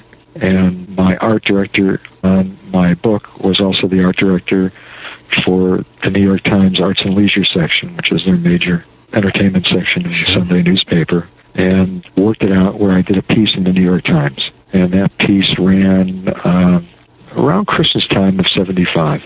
The net result from that was my being contacted by the New York State Association for the Coin Machine Industry, asking me if I would be willing to testify on behalf of getting pinball legalized in New York. So the outgrowth was the ability, and again, I was in control of that, of saying, all right, I'm going to assign myself a story to do pinball machines, right? So we're still going back to the fact that sole motivation, right. Need to find people, meet people, buy a game, which I ultimately wound up doing. Very good. I was going to ask that. Okay. But then the New York Times piece, book publisher, okay, got to start plotting that out and how I want to deal with it. And now this phone call comes out of the blue. And by then, I had already been to my first major trade show. I was starting to make inroads in regard to introducing myself to the industry. By that point in time, I was a fairly accomplished player, so that carried a lot more weight. In addition, and it's probably faltering a little bit now, but I have a photographic memory. So the stories that I was being told of the people that I was meeting kind of all sunk in. So it was all of these things, and suddenly I was being introduced as, here's the greatest player you'll ever see, and ask him anything about pinball machines. He will tell you. He'll tell you, the day and the week that it was done, and who designed it, and whatever. I don't know if I became a novelty necessarily, but with all of that supporting me was the outreach for me to appear before the City Council in New York, which happened in April of 1976, and to discuss the history, what had I uncovered, the fact that I was working on this definitive book detailing and chronicling the industry, and then to talk more specifically about the skill aspects of pinball, and to see if they could overrule what had been on the books for, at that point, 35 years, going back to 1941. Wow. So that's how I found myself before the City Council. And was it really that calling what alley the ball would go into the plunger shot that changed their minds in addition to anything else? Or? Yeah, it really was. I think that was a turning point. And again, I mean, in retrospect, it's amazing. And the only reason that I did it, and I discussed the geometry of the game, and understand, no speech back then, the basic pinball sounds, talking about a bank shot, single-player Gottlieb game. And it was a question of saying that there's a reason and a rationale as to why this is laid out the way that it is laid out and what these features correspond to thematically. I forget if I played like one ball and kind of cradled the ball and called my shots and aimed and did things. It was like, I think, very impressive when I think about it. But to me, that was like, I can do this in my sleep. Right. But the key ingredient, and whether it was the second ball, I think, in all honesty, it's probably the third ball that I played to kind of talk my way through it, pointing things out. And before I pulled back the plunger, I remembered encountering, and again, if I really look at my life and kind of detail it and take it apart, everything was meant for a particular reason. I mean, even down to what I'm about to tell you. And traveling around to do research for the pinball book and to take pictures and whatever else, James Hamilton, the photographer on the book, and myself were in Chicago on one of the multiple visits that we made, and I was still based in New York, as was James. And we were out in one of the suburbs, a suburb called Skokie, and they had, I think it was called Old Orchard Bowl, but it was a bowling alley. And it was like, and for whatever reason, stopped at the bowling alley. Could have just driven by, stopped in the bowling alley. There's games here. Great, let's take some pictures. Let me play a little bit. And I went over, and all of the games had no plungers. And I found out later on that the reason for no plungers was that the township of Skokie determined that that was the gambling portion of the pinball machine. So they put in an automatic shooter, which, trust me, back in 1975, did not play like the automatic shooters that we had in the 90s. Right. And I just thought, God, this is just terrible. The balls, kind of go, it goes to the same place, the same lethargic momentum or lack thereof. There's a groove. So before I was ready to pull back the plunger on the third ball in the courtroom, that came back to me. And it was like this, I don't know if you want to call it an epiphany, and gentlemen, even to the extent of the plunger. And, we have these little gradient lines, and these lines show, how far back to pull the plunger to send the ball up. And if you take a look at the top, there's 5 lanes. It's a 5-ball game. Each of the lanes correspond to hopefully me being accurate enough to pull back that plunger so I can, by the 5th ball, land in that last lane. And I then proceeded to say, and if I do this exactly right, it will go down that center lane. And I pulled back the plunger, looked as the ball went up, hit the rubber stopper, made its arc down, and without having to nudge the game or anything else, the ball found its way straight down like a swish in basketball. Nothing but net, straight down the center lane. And that's when the gruff-looking fellow in the picture, for those who've seen it in my book, kind of turned around. All right, that's it. We've seen enough. That's fantastic. That's a great. So that was truly the turning point in all of it. And I think that if I would have thought better of it, I might have said, I'll get close. So, some people have equated it with the Babe Ruth moment of pointing out at Wrigley Field and hitting the home run where he was pointing. I don't know if I could have done 2 in a row. Sure. And what table was that you were demonstrating on? There was a Gottlieb single player called Bank Shot. And what was your first pin that you ended up getting out of the article? First one I wound up getting was Buckaroo. Oh, fantastic. I played Cowpoke in school, which is the Adaball version, and I'm hoping I'm remembering correctly, so it's a senior moment. And I had also played Hurdy-Gurdy, which was Central Park. Those are the 2 primary games that I really latched onto. Central Park Hurdy-Gurdy was the first game I ever turned. Wow. Absolutely loved the game, was good at it after being terrible, and trust me, I started off as one of those idiots who would put his money in, pull back the plunger, and start flipping wildly. Both at the same time. Yeah, both at the same time. The ball's not even close to being somewhere down the middle of the play field. It's still bouncing around, and I am just flipping madly. And then, there are these little discoveries that happen. Oh, wait. I can wait until the ball gets closer to the flipper. Okay, let me flip madly and wildly now that the ball is closer to the flipper. Wait a second. If it's only on the right side, I don't have to flip the left flipper. I mean, it was this self-teaching process of getting comfortable with the game. And the one game that vexed me was Cowpoke, the roto target in the center. Sure. Trying to get the 4 so I could get as many Adaballs as you could, get it up to 10 and play it. And the turning point for me was Fraternity Brother. There was a burger joint on State Street in Madison, Wisconsin. And lunch break, I'm there and I'm watching him have his hamburger. He has the plate on top of the machine, right by the bottom arch. French fries, hamburger, soda, and a cigarette. He is cradling the ball. He's playing. He's racking up Adaballs, shooting, playing, and he's eating his entire lunch. Had his soda, finished his cigarette, turned to me and said, "Here, I got to get back to class." And I've joked about the fact that I drained all 10 balls before he left Burgerville, which I think was the name of the place. I have a feeling that I probably drained them a couple of blocks later because I had not necessarily accomplished the level of expertise that eventually I was going to. And that became one of the principal motivations for me, was to be able to play, and specifically play Cowpoke and have my lunch. And I did. But it was one of those games. I got to the point on Hurdy-Gurdy where I could basically turn it every time I played it. which made for a very long playing experience. Sure. Majorettes was out at around the same time. Great single-player game. Subway, which was Crosstown. All these Gottlieb single-player had-a-ball games. And Cowpoke was the one where, I could have those peak moments, and then other times it was like, darn it, I just can't do it. So when I had the opportunity and met up with a distributor in New Jersey that I befriended and said, hi, I want a game, and I know what I want. I want, Central Park, hurdy-gurdy if you got it. And he took us back in the warehouse. I was there with James Hamilton. And he said, here. And sitting right next to it was Buckaroo. I see. And I was like, wow, you know what? Let me take the game that caused me the most consternation as a player, and not the one that I know I can play blindfolded.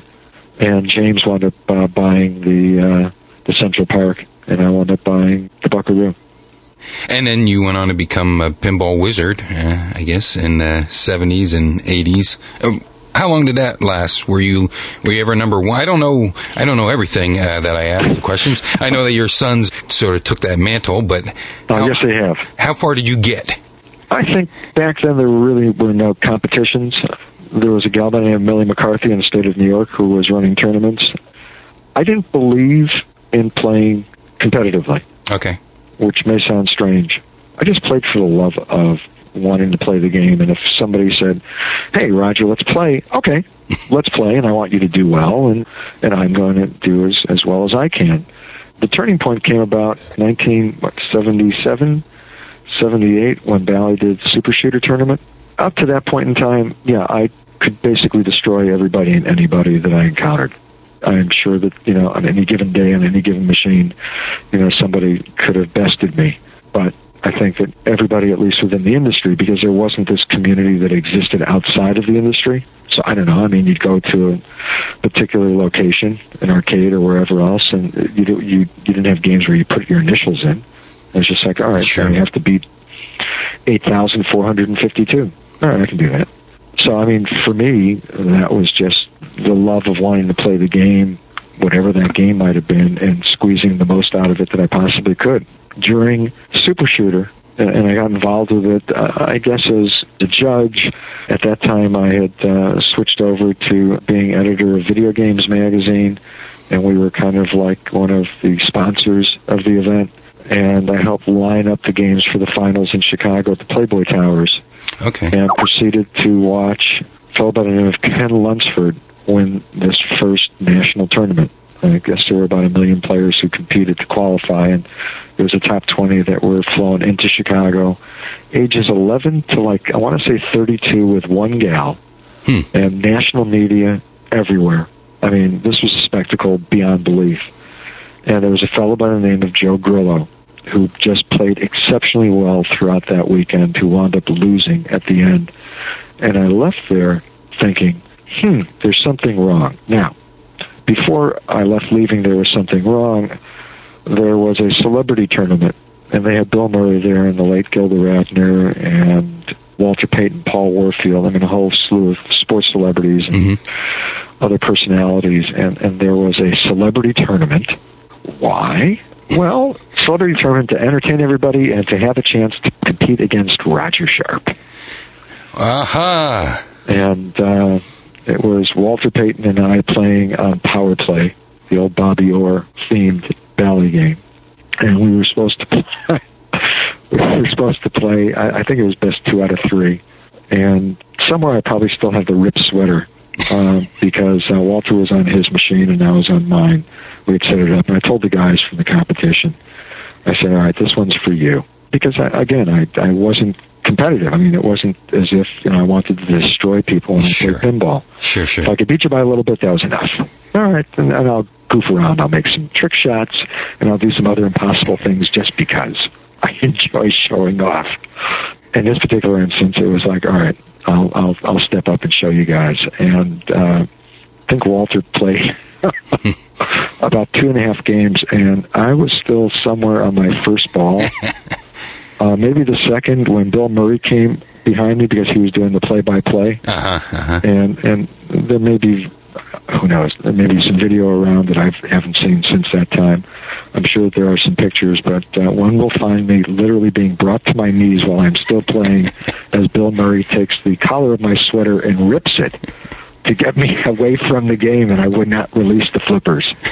So effectively I wound up beating Walter, and I think the guys are appreciative. But fast forwarding just a bit, I really thought that, and taking nothing away from Ken Lunsford, that he was not the right player to have won in terms of being the most skillful, and the net result was Steve Epstein, who became a very dear friend, the owner of the world-famous Broadway Arcade in New York City, which, trust me, if there's ever a chance to be able to interview and talk to him, Steve has stories that will amaze you, and the impact and influence that he had in a major market like New York City after I was able to open the gates to let pinball in is really unheralded and unrivaled. And Steve and I became very, very quick and fast friends. The net result was, because of the Super Shooter experience, creating PAPA, Professional and Amateur Pinball Association, and playing pinball. Now, having said that, let's go back one more step, and thank you for indulging me. Love it. So, in advance of Super Shooter, there was a fellow by the name of Joe Schick that was doing a feature for Games Magazine to kind of tie in. Games was also another one of the sponsors, along with, I guess it's now Nissan, but they used to be Datsun and Pioneer and a whole slew of other companies. Mm-hmm. And Joe Schick's purpose, when he contacted me, was he wanted to play me in pinball. And he wanted to play me because the premise of his feature was going to be that he defeated the world's best player. And we had set it up to be at the Broadway Arcade, 52nd and Broadway in Manhattan, on a Sunday. The ground rules were really simple because I wanted it to be as fair as possible. At that time, you had some of the Spanish and Italian companies with games, so Playmatic, Racel, along with Bally, Chicago Coin. I mean, the list kind of goes on and on. But Steve's population of pinballs at the corner store was, I want to say, probably in excess of about 100 machines, all in great functioning order. So the way I'd set it up, and Joe agreed, was I said, look, I don't want you to think that I have an advantage. I'm going to do little pieces of paper with each manufacturer's name on it.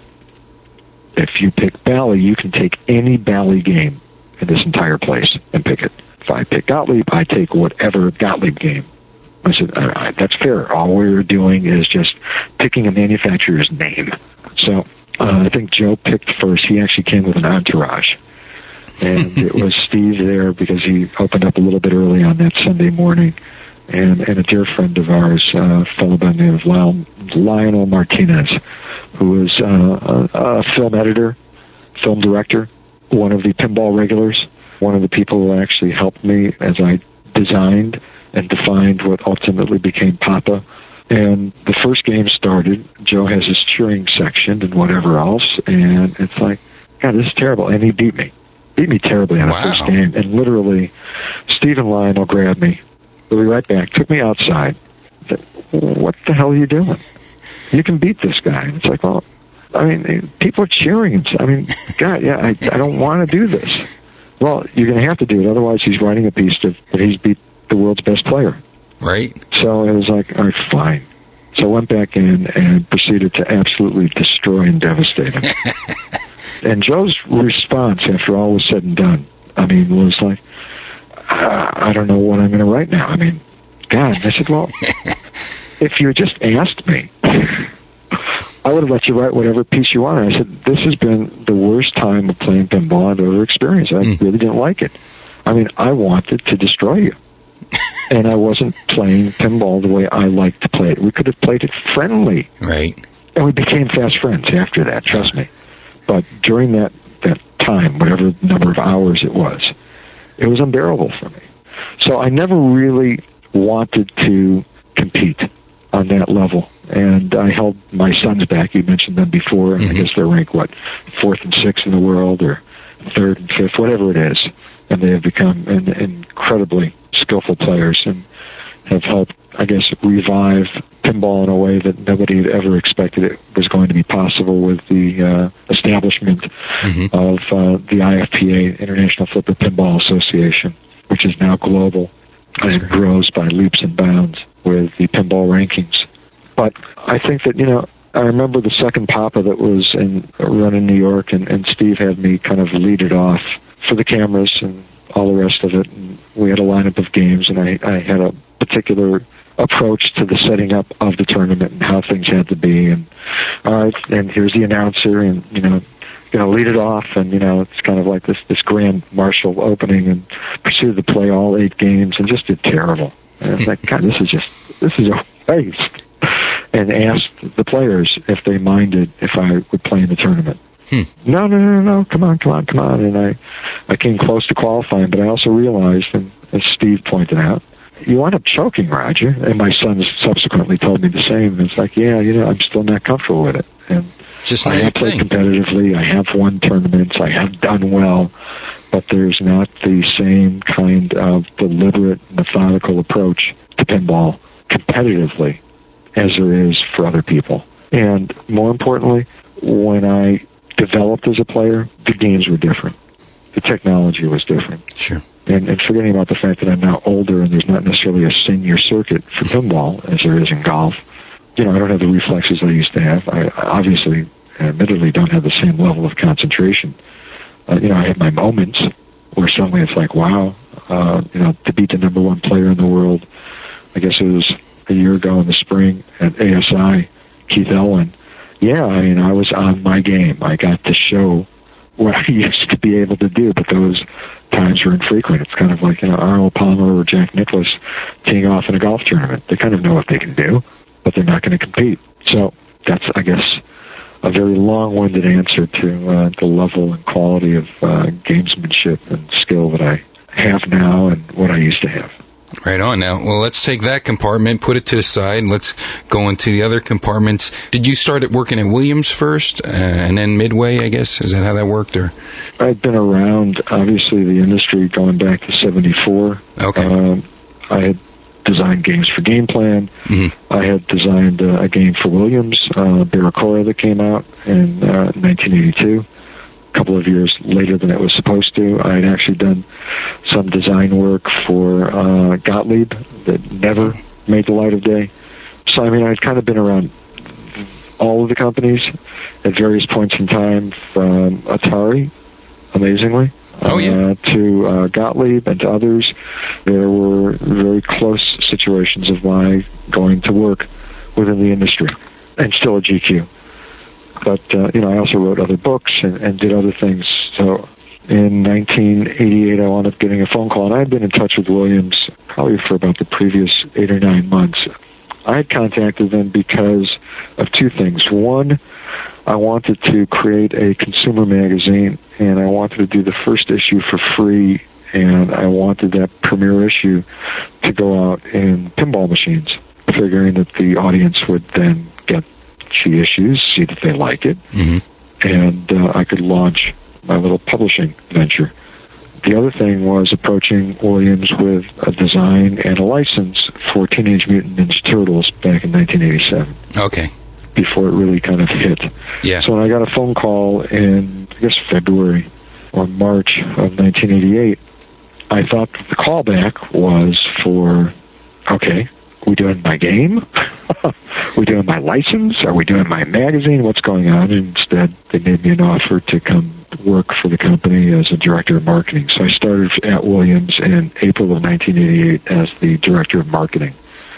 As I moved my family from Connecticut, which is where I was then living, to the Chicago area around 4th of July weekend, and I had heard the rumors, there had been rumblings about what I'm going to say, but I really didn't think it was going to happen. And I called from Pennsylvania just to say hi. In Pennsylvania, making progress. And Marty Glazman, who was the vice president of marketing and sales, said to me, well, it's true, we have purchased the amusement game assets division, if you will, of Bally. So we have Bally Midway. And I was like, okay, do I turn back or do I keep coming? And he said, you keep coming, need you to be here on such and such a day instead of, so I need to get back sooner. And no, there's no more money, and yes, you have twice the responsibility. So by, I think everything was finalized maybe the mid or latter part of July of 1988, and I'm sure that people can go back through files and things and be more accurate. but suddenly I was the director of marketing for Williams Bally Midway. Wow. And stayed there, I guess, through all of the changes. I was there at a time where Williams was just re-entering video, with Eugene Jarvis heading up a group of folks with the first digitized graphics game called Narc. Sure. And I was there until 2000, and then came back full-time for WMS Gaming slot machines in 2001. Wow. So any and all licensed themes going back to 1988, pinball and or video, were ones that I wound up acquiring and negotiating, working hand in hand with the design teams and everybody else, approvals and whatever. I think I totaled it at one time, because it had been asked. There was about 180 projects. Wow. So you were in through the good times and the bad times. I guess it was pretty much a rocky road all along the way, a big roller coaster, I guess. Well, I mean, let's face it. Pinball had its own stages, if you will, of rebounding. There had been obviously lean times in the early 80s, sure. A resurrection of sort in the mid-80s, and then, kind of gained some momentum. Technology changed a bit. Dot matrix displays, more speech, different style of artwork, a little bit more realistic, better music and fidelity, more features that people hadn't experienced before. So the landscape of pinball changed. Being around with video games, which, again, in an interesting way, had its explosive growth, and I was there for it, in the late 70s. And then the rapid deflation back around 1981, 1982, when everything dissipated. And we're talking about not only coin-op, but more importantly, the home market. Sure. With the collapse of Coleco. And Magnavox. Magnavox. And Magnavox was an issue just because of Casey Munchkin and lawsuits, but the IPF Imagination Machine, the PC Junior coming out, so on that side, the VIC-20, pre-Commodore. You look at PCs and where they were in their infancy, and again, I was there at that opening, on through to the point that you just said, Magnavox, Bally Arcade, 2600, and the ill-fated 7800, the 400 and the 800 from Atari. I mean, all of these things. And the crossover and the confusion in the marketplace and product that should never have been developed from a software standpoint. So, fast forward to 1988 and Narc, and now it's a brave new world. There are things that are going to be happening, and Midway games such as Arch Rivals from Brian and Jeff at Game Refuge, and things such as Smash TV, and then the very first licensed video product, NBA Jam, on through to 1992, the breakthrough with Mortal Kombat, and what we were able to turn that into. When the guys first approached me, John Tobias and Ed Boon, John's idea was he wanted to get Jean-Claude Van Damme and have it be a Jean-Claude Van Damme game. And when I couldn't get that for them, we sat down and I said, well, why don't we just develop our own mythology, create characters? And obviously they created some fabulous characters. I need a backstory, because I was doing the PR as well. Who are these people? Do I care about them? Give me a history. And John had always wanted to do a comic book, so I was like, all right, give me a screen on the game. Ed was nice enough to open up a P.O. box. My assistant, Alice Metro, and her sister, Jeanette, were great to support it. And I did a comic book. The back page, because I had an extra page, I was like, all right, let's do T-shirts, and reached out to a premium guy that I knew. So the very first derivative product, if you will, from Mortal Kombat was a comic book. And then the rest of it kind of just happened, again, piece by piece, step by step, with the 2 feature films, 220 licensed companies on board, and all doing Mortal Kombat stuff and generating, $2 billion in 1 year in revenue, with a live tour, a live action series, an animated series. The list kind of goes on, and the rest, as they say, is history when one looks at the evolution of Mortal Kombat. So, yes, I was there across the board, although many people think of me primarily for pinball. I like to think that I had as much, if not more, of an influence when it comes to video games and what wound up happening. I take it that you were still there for Pinball 2000. Most definitely. What was your involvement with that, if any? Well, I think the original brainstorming sessions and talking about the direction that we would consider taking and looking at different approaches. I kind of knew that Pat Lawler and George Gomez were off-site working on something, but they were keeping it secret. I see. It was interesting. I guess I was the first person that Pat came and got when they brought it in under a drape. And George and Pat were setting it up to show it to upper management and other folks, and plugged it in, pulled away the cape, looked at it, and knew instantaneously what they had done. And I was like, oh, this is awesome. Yep, Yeah. I got it. So the hollow pin worked for me because I remembered, the old pinball games that were done before with, reflective surface. Right. Looking at it, I thought it was marvelous. Thought it was inventive, and Larry DeMar and the other troops really kind of took everything to heart and to task to come up with the best solution for the operator. Is this going to be kittable? Yes. Is it going to be accessible to do maintenance, even if the person doesn't want access for that technician to get to the cash box? Yes, we can do that. I mean, there was like this hit list of things, and the guys attacked and solved all of them so that, look, it's a mechanical device. Still at all. Something is going to happen at some point in time. Well, how do you get in there to change a light bulb? Most locations, the reason that the games stay down or aren't fixed is that there's not anybody to maintain them, and the person that comes around is really coming around doing collections. And nobody wants to open up the front, because you open up the front and the cash box is exposed. So, again, something as remedial as that was all considered. And, I was there. Worked on all the promotion for it. I worked on all the PR. Do you have any favorite mechanicals stepping out of the realm? You said that you first got interested in the baseball machines. Do any other I'm a big fan of mechanicals. I especially like the helicopter. Okay. And I know we had George Gomez on a previous episode, and he talked about that he made a revamp of that helicopter game with a more modern Desert Storm type of feel to it. Yep. Any other type of mechanicals really pop out at you that you remember? Yeah, as a matter of fact, I mean, I remember, I think it was a rabbit and a bear game where they were on a track in the back, and the same kind of platform format as the baseball games.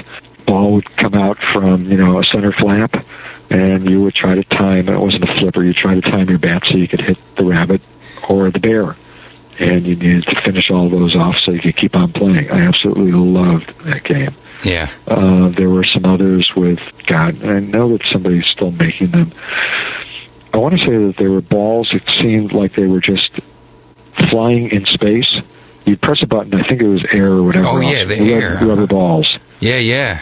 And then at the appropriate time, the air would stop and the balls would fall down onto this grid. And if you could line up 2 or 3 or whatever else, that's how you won a prize or wow. The deal was. Yeah, I forgot about that one. Games like that, yeah. Do you remember the life-size mannequin that you'd shoot? Come on, partner. Oh, yeah, I remember that one. Broadway Arcade had one. Sure. I mean, any and all of those. I mean, again, probably personal favorites would have been the Man Run unit when Mark Ritchie decided to do what eventually became Slugfest. I was all on board, and I wound up asking if there was some way we could do it as a card dispenser, so we worked out that technology, and I tied us in with Tops so that it became, in quotes, a redemption game.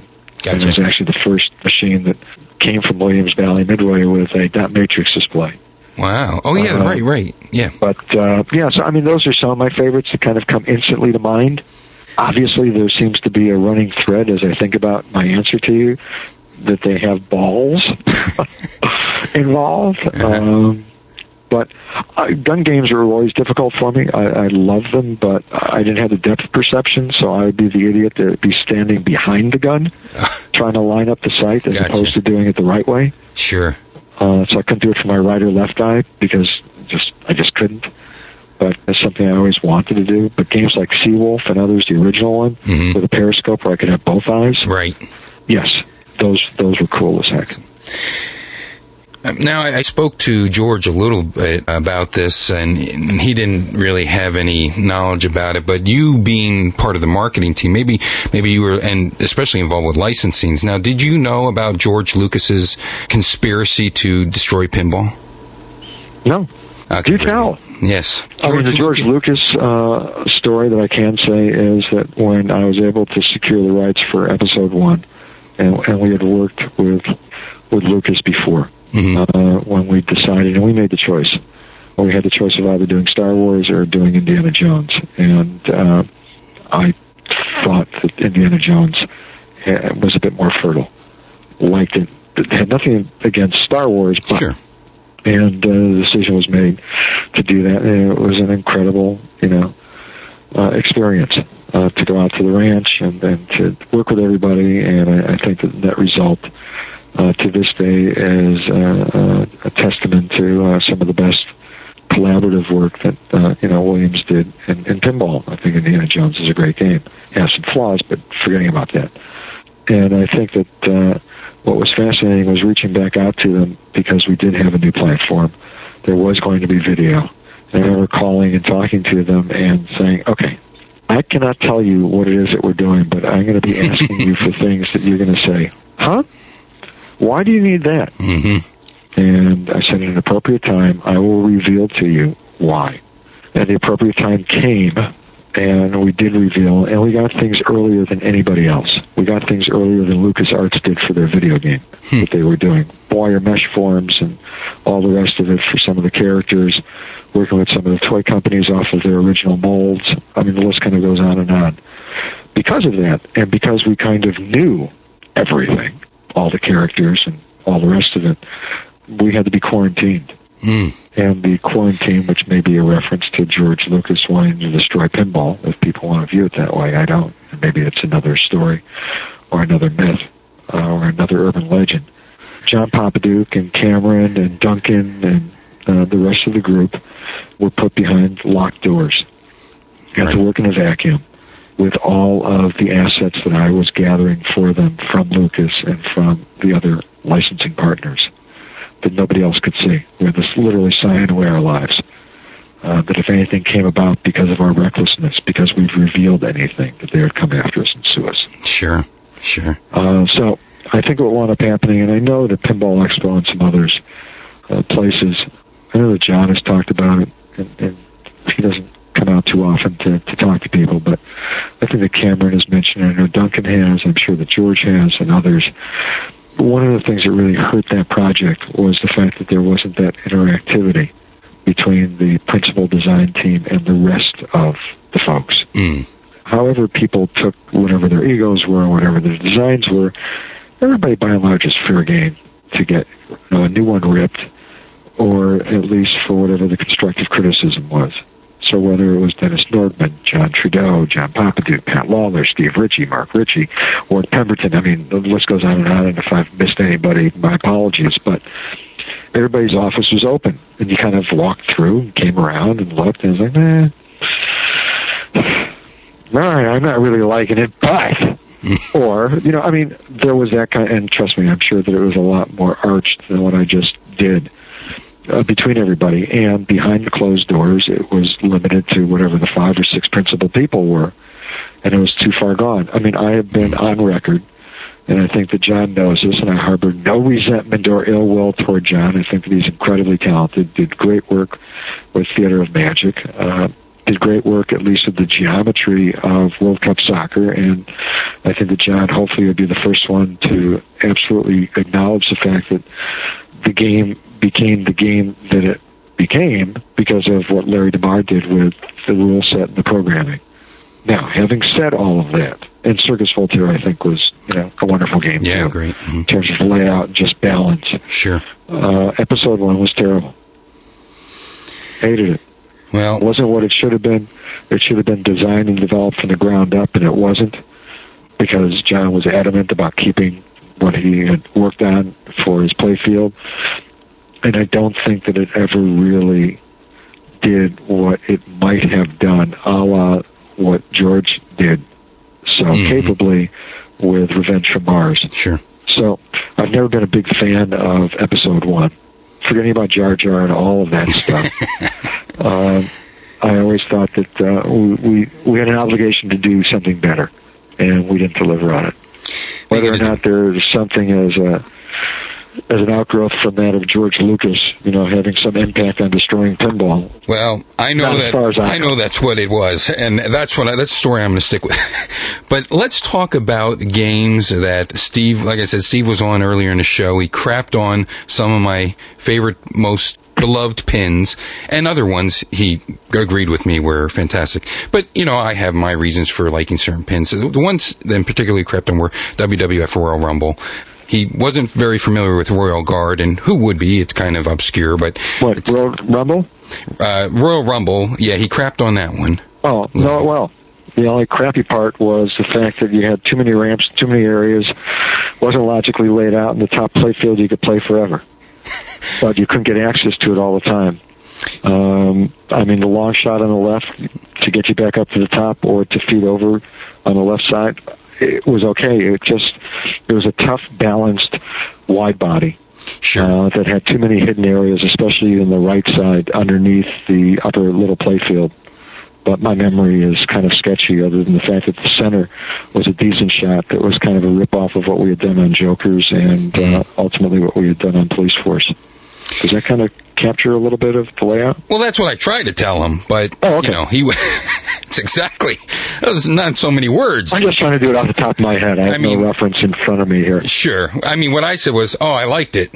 The guys jumped up and down, and there was a lot of voice. Yeah, no, I think that it was some fun stuff. It was fun. Exactly. It's a fun machine. Yeah, it wasn't as memorable as it might have been, and we actually turned down the license. I see. There was no interest in it. Okay, very good. Good to know. And I also brought up Royal Guard to him, which, like I said... Oh, wow, great game. And, this is just... That's a pretty obscure machine. I'm sure you agree. But that was a game that was close to my heart, mostly for nostalgic reasons. And I also liked King Cool. Now, you probably will poop on that. King Cool? Yeah, King Cool was good. Okay, he hated the backwards flipper thing happening there, the quad flips or whatever.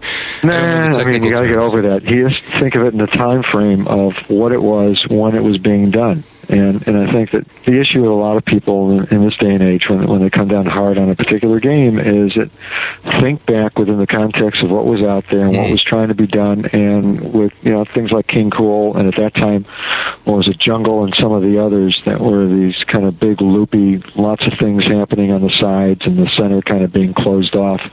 Yeah, that was just the nature of where design was. What did you think of Hercules? Oh, you're talking about Bigfoot? Yes. Mm-hmm. Well, when it got to my Woolworths or Two Guys, it was rechristened Hercules, I guess. Right. No, I understand. And Bally didn't manufacture it. I think that it was a great novelty as a pinball. Not so good. Interestingly, the game played like a pinball. A little bit sluggish using pool balls, obviously. Sure. The power stroke on the flippers and how things were lined up for the spinner and the loop around in the center and some of the other stuff in terms of just basic geometry was all there. Just cumbersome. Yeah. I think of it as a carnival piece. Sure. And back then you could do it. It's almost like asking me, what do I think of Orbiter 1? And thinking that was a pinball or a Varcon. Those were times where people were just kind of, experimenting, grabbing at straws, wondering, what's it going to take? Now, I've seen some of the archive footage of you and your sons. I see an Evel Knievel machine in the background there, and I told Steve I'd love to get his retelling of the Evel Knievel machine. What do you think about that pin? I think that it would be great. I think that the more appropriate people to talk to about it would be Greg Kamick and Jim Patla, because I know that they were kind of working on that way back when. I'm assuming that, and I don't know it off the top of my head, had to be either Paul Ferris or Greg Ferris who worked on the art. And to get a sense of what that was, because one of the things that I used to rock my sons to sleep with, Joshua and Zachary, would be turning on Evel Knievel and watching the light trace of Evel making the jump at the top part of the back glass. Wow. And I'd turn on the games and the lights would be there. And that's how I used to rock them to sleep when we were living in a loft in New York City when they were first born. Can I get in a time machine and come back and be your son as well, please? Really? My comment to my sons has been, and again, I guess we've kind of covered a little bit of it, the involvement and the exposure that I had to, to pinball, to video games, to board games for that matter, handhelds in the old Mattel days and Coleco days, and on and on. And the boys have been surrounded by that their entire lives. And I used to say when they were younger that someday I hope that they'll appreciate that they were lucky enough to grow up with a father who was just a big kid at heart, who had all of these games and toys. So. That's great stuff. I also asked Steve, what about the people out there, like most of our listeners are, they're video gamers. They play pinball machines, but very few of us own pinball machines, myself included. I would love to, but things never just lined up for me and never got the right table. What would you suggest? What's a great place to start? What are some of your favorite tables? Oh, for pinball machines? I thought you were asking me what some of my favorite video games were. I've been asked the question over the years, I want to get a pinball machine, what should I get? And I think that it's becoming more difficult to give the answer that I used to give, but I will try it anyway, which is try to find some places near where you might reside and go out and play pinball. Mm-hmm. Get a feel for not necessarily the specific game you're playing, but for features. Mm-hmm. Wow, I really like a game that has multiple flippers. Oh, I like a game that has multi-ball. Oh, I definitely like a game that has a ramp. I mean, start looking at what I would call the core playfield components. And if you can, start looking at why you like them and where you like them. God, I like the ramp when it's on the right side, not on the left. Mm-hmm. I mean, it can be something as basic as that. Sure. And then there are any number of resellers and restorers that exist literally almost everywhere. Distributors in the yellow pages, vending machines or whatever. I guess the point I was going to say is that you want to go out and sample games, and then what you want to do is you want to be able to go out and either have identified a particular machine. I played this at the local bowling alley. I really want this. I like this. Now, the one caveat from personal experience that I recounted before is don't necessarily play the game that you know that you can play incredibly well, because the novelty is going to wear off playing it for free and having it there every single day. Gotcha. Play something where there's a challenge, where it's not going to take you 12 hours to play one game, the family waiting for dinner or to leave somewhere, whatever the case might be, because there isn't infinite time typically. The second game choice will be a little bit different. And then the third and the fourth, as the case might be in terms of available space. But I think that's how I would direct somebody, unless they automatically said, I want Elvira Scared Stiff. And there are people that want to have Batman. Sure. Okay. Fair enough. Now go out and find a Batman. Now, if it is for people who have not been totally ingrained in the world of pinball, make sure you look under the hood. It's like buying a used car. Mm-hmm. Make sure there's no burn marks anywhere. Everything's kind of clean. You can get a sense, has it been out in location or is it privately owned? Go through all the Q&As that you would, just to know that you are buying what you are buying, and ask friends and associates. Go online. I know that the news groups exist. Go to IFPA as a website and ask, I've encountered such and such a game. They want X amount of dollars for it. Looks like it's in decent shape. What do you think? Go out and ask people. I was lucky when I got my Buckaroo. I was working with a distributor who was obviously going to, or maybe not obviously, but he was going to deliver it from New Jersey to my studio apartment in New York. They did not do any repair work for me, but they put me in touch with Irving Dinnerman, who became my pinball doctor. Gotcha. A wonderful person who is actually the father of Bobby Dinnerman. And for those in the world of video games, Bobby Dinnerman was one of the fellows who worked on Tron for Bally Midway as a video game.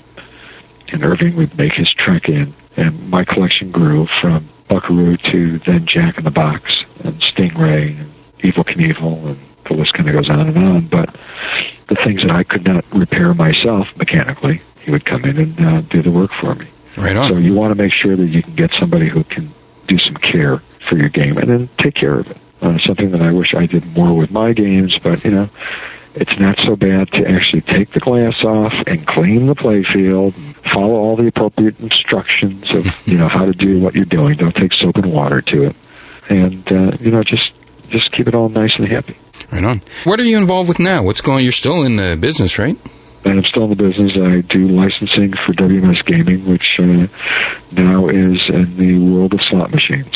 Oh, okay, gotcha. So, were you involved with the Creature of the Black Lagoon? Creature of the Black Lagoon, pinball, yes.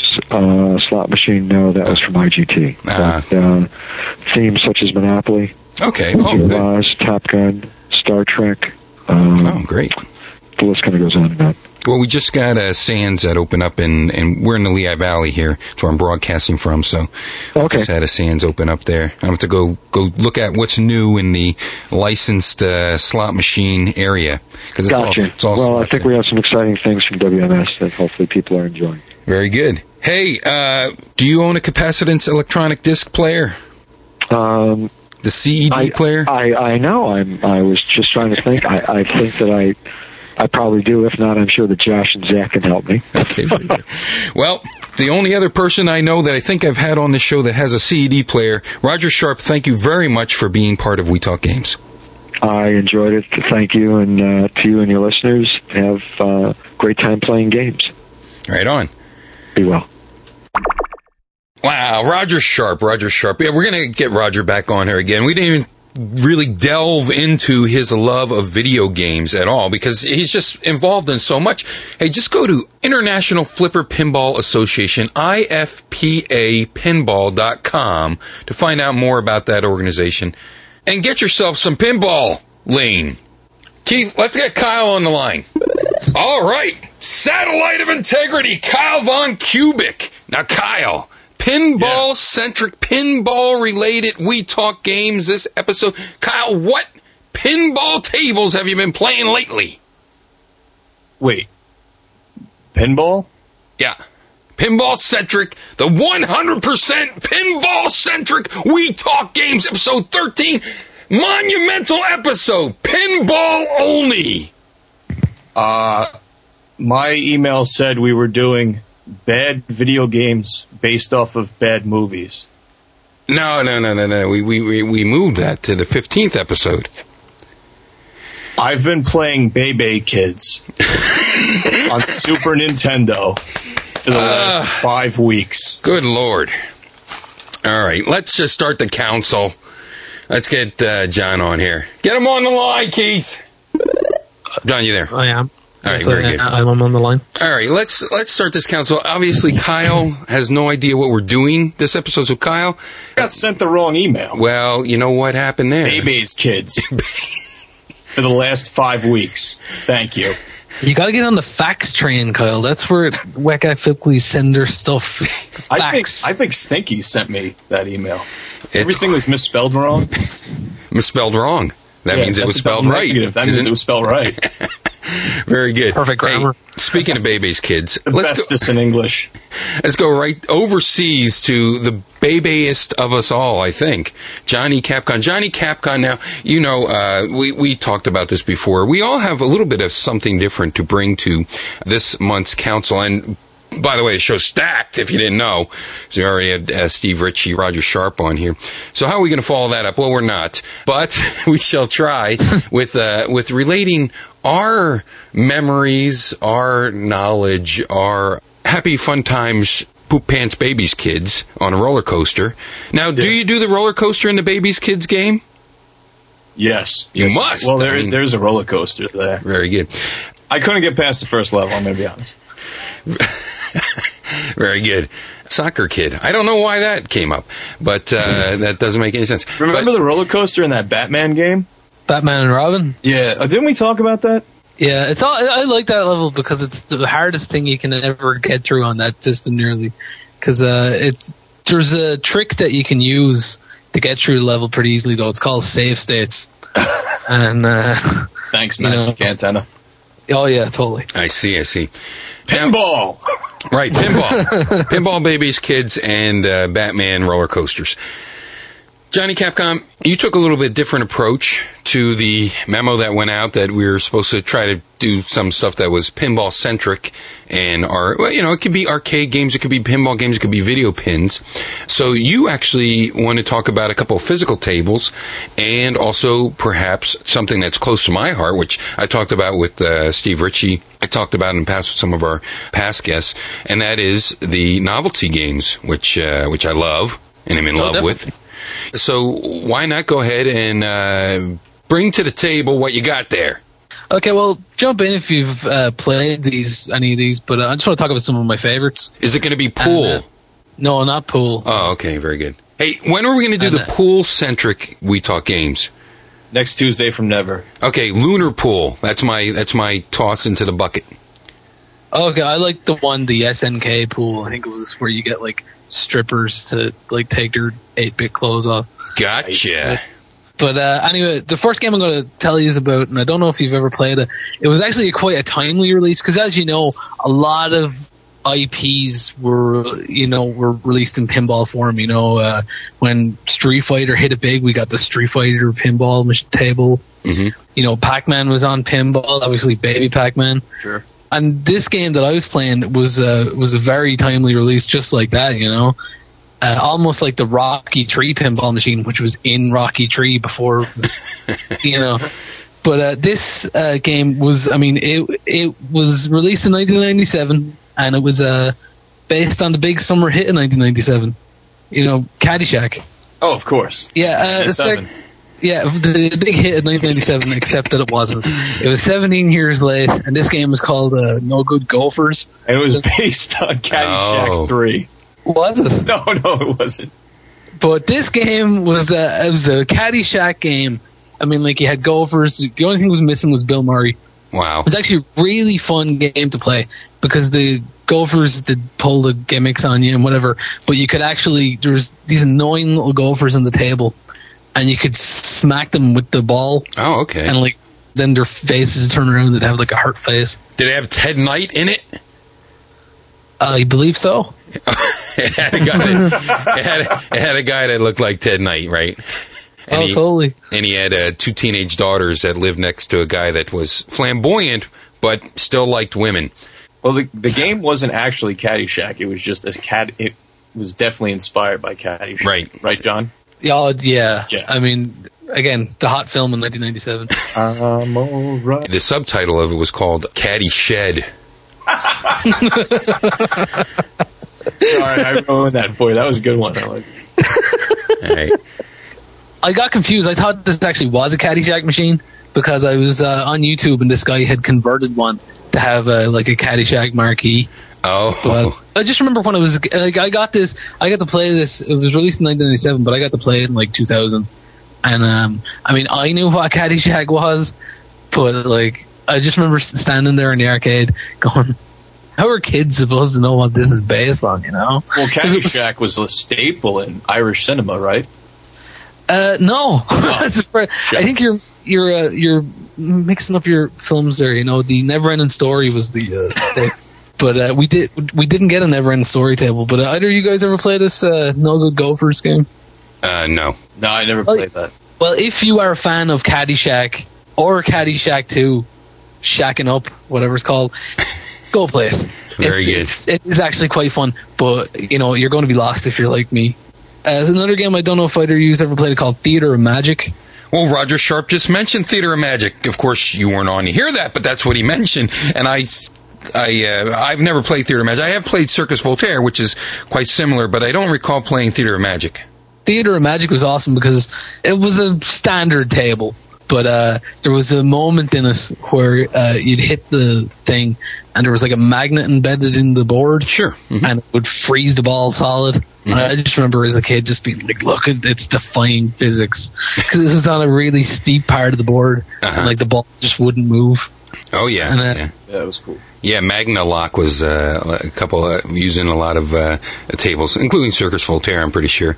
Well, this is probably similar. This is from Bally, in 1994, I believe. Oh, okay. It was cool. I remember I had these weird Virtual Boy gimmicks on the screen that you could play as well, on the score screen. Sure. I watched the trailer for the Tilt movie that you both have seen, because it's impossible to see the full film pretty much where I am at the moment, because you can't get it on iTunes. And oh, really? No, for some reason movies aren't for sale on iTunes. Oh. But I saw one had like a holographic alien. Yes. And I was like, did I play that? Did I play that a couple of years ago? I didn't. I played one with crappy rubber aliens and it's called Attack from Mars. Attack from Mars, a great Brian Eddy pinball machine that inspired George Gomez. We had him on a show. A big inspiration for a lot of people. That's not a crappy game. That's a great game. It's the crappy aliens that I'm talking about. Oh, okay, gotcha. The table itself, I loved playing it. Yeah, that's one of the classic tables, and that's what the one you saw was based off of. The exactly. Original IP was Attack from Mars. The Pinball 2000 version was Revenge from Mars. Yep. Where they used the new but old technology to project images onto the play field and then have the ball interact with them. And I did get to play that, and that game was fantastic. Very easy, but a lot of fun. And you also got to play the other Pinball 2000 game, the one that killed pinball. Yeah, Star Wars Episode 1, The Death of Pinball. Gotcha. Tagline. I was going to say I loved it because I thought it was like Super Space Invaders 91, the pinball game, because there's a gimmick with cows, I believe. To stop it, and I mean, there was so much charm in those little rubber aliens, the way they bounced around. But I remember my memories got, mixed up, and I was like, did I play that hologram one? No, I didn't. The hologram one actually had a couple of the rubber aliens in there, too. Oh, cool. And they would bounce up and down like they did in the original table. Well, that was the last pinball game I remember playing, the Attack from Mars, that really stood out to me. Yeah, it was a great table. As far as the novelty games, was gambling a big thing in arcades back, in America, back when arcades were around? Well, gambling was legal, so no. But you could get tickets. Yeah, you could get tickets, mostly on skee-ball. There were always a couple other novelty games that you could get tickets out of. Well, pre-1970, there were pinball machines that would do payouts. Sure. And that was a big deal, and that's why pinball was banned in Chicago and New York. Exactly, and we talked about that earlier with the two pros. So originally, I guess they were kind of gambling machines, but Roger Sharp proved that pinball was less about odds and probability and more about skill. Exactly. They had to do it in court, didn't you? With the yes. Yeah. Yep. We ran that down. I just wanted to figure out if you could gamble as children in arcades, because I certainly could. And there's a horse racing game I used to play when I was a kid. It was like a little mechanical horse game, but you bet money and you won money. And it was literally gambling, because I'd get my arcade allowance and go in and see if I could double or triple it, or I'd just end up, with nothing. That's why pinball was banned initially, right there. Another weird one I played, and I can't remember the name of it. It was this weird video quiz game, and it was like a Japanese kind of looking thing, and I was like, oh, that looks kind of cool. This is not too long ago, like 7-8 years ago. And I went in, and I was a teenager at the time, and I was playing through, and I did really well, and I got the high score, and I guess it was like one of the first couple of days this thing had been in, because I didn't do amazing, but I got a good score. And as I was putting my name into the top of the high score table, I was treated to quite a lot of pornography. Nice. And, I was just kind of like, okay, I kind of turned around and walked away, and was. Were there tentacles? There wasn't. It was actually. Oh, so it can't be Japanese then. No, I can't tell you, but there was a lot of boob going on. Gotcha. And I was just like, as a teenage male, there was no greater prize. And the last one I want to talk about is a game I hate, and I don't know if you ever played it. It was this Uncle Fester game where you shock yourself. Love it. I hated it, and I if I could actually shoot that one, but my granny was a big slot player, and I'd be standing with her, and she always sat near that thing, so the Addams Family music could play, and I just think about hopefully breaking it so it would actually electrocute me to death instead of having to listen to the crappy music over again. Oh, so you didn't actually play it, you just listened to the music? Oh, I did, okay. And I didn't like the game either. So much a game as torturing yourself. Yeah, maybe the hate had rotted into me by then when I tried it, but I can't remember. I think that this came out at a time where you really couldn't send a shock through somebody, you know? No, it was like mid-90s when the movies came out. Right. So I think I think the consensus is it was all simulated, but it was done very well. But it was definitely based on older novelties like this, where you actually would get some sort of shock sent through you. And I think between John Seller and earlier this episode, and even George Gomez, who made that great helicopter novelty game remake, I think I've pretty much exhausted my love for novelty titles. I can't think of any more off the top of my head that I haven't already mentioned. How about you, Kyle?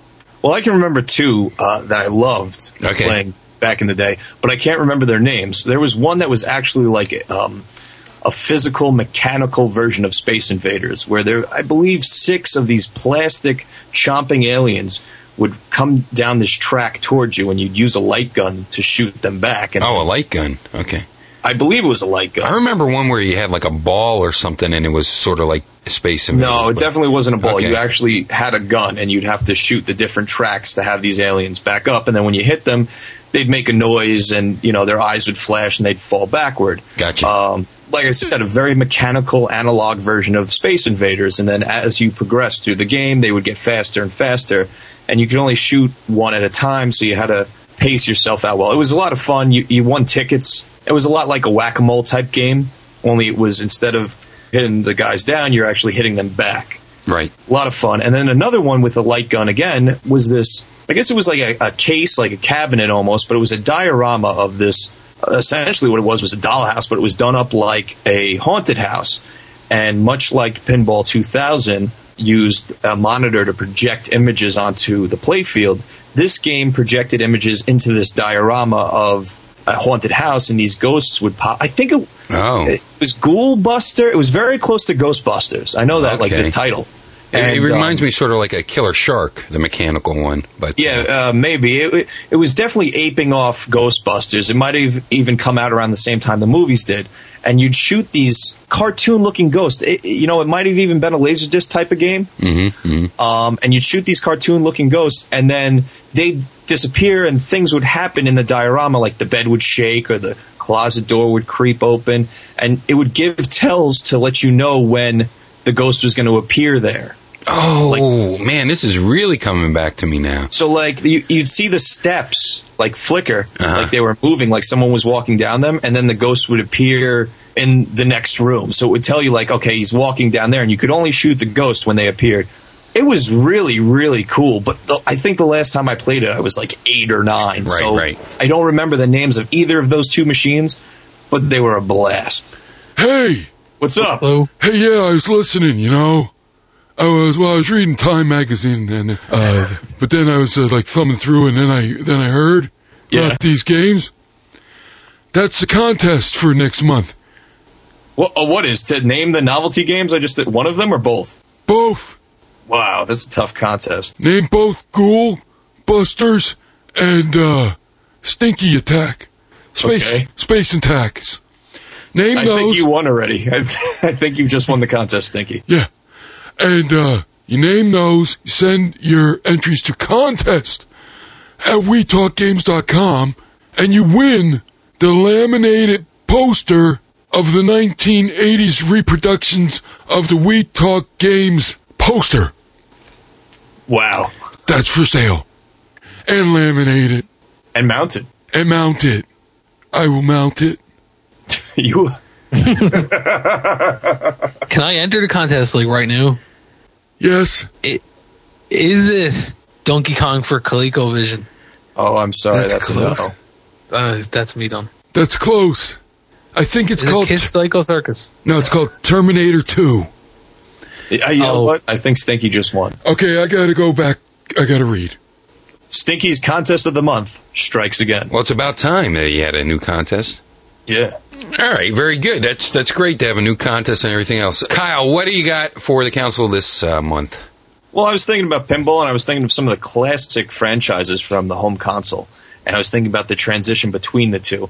And I am going to start off talking about, I guess, bridge the gap from the physical, kinetic sculptures of the tables of pinball to the video pinball, because they kind of are two different things. And I was thinking a lot about how Sonic and Mario and other franchises did a little bit of transition into pinball and how well they fared. Okay.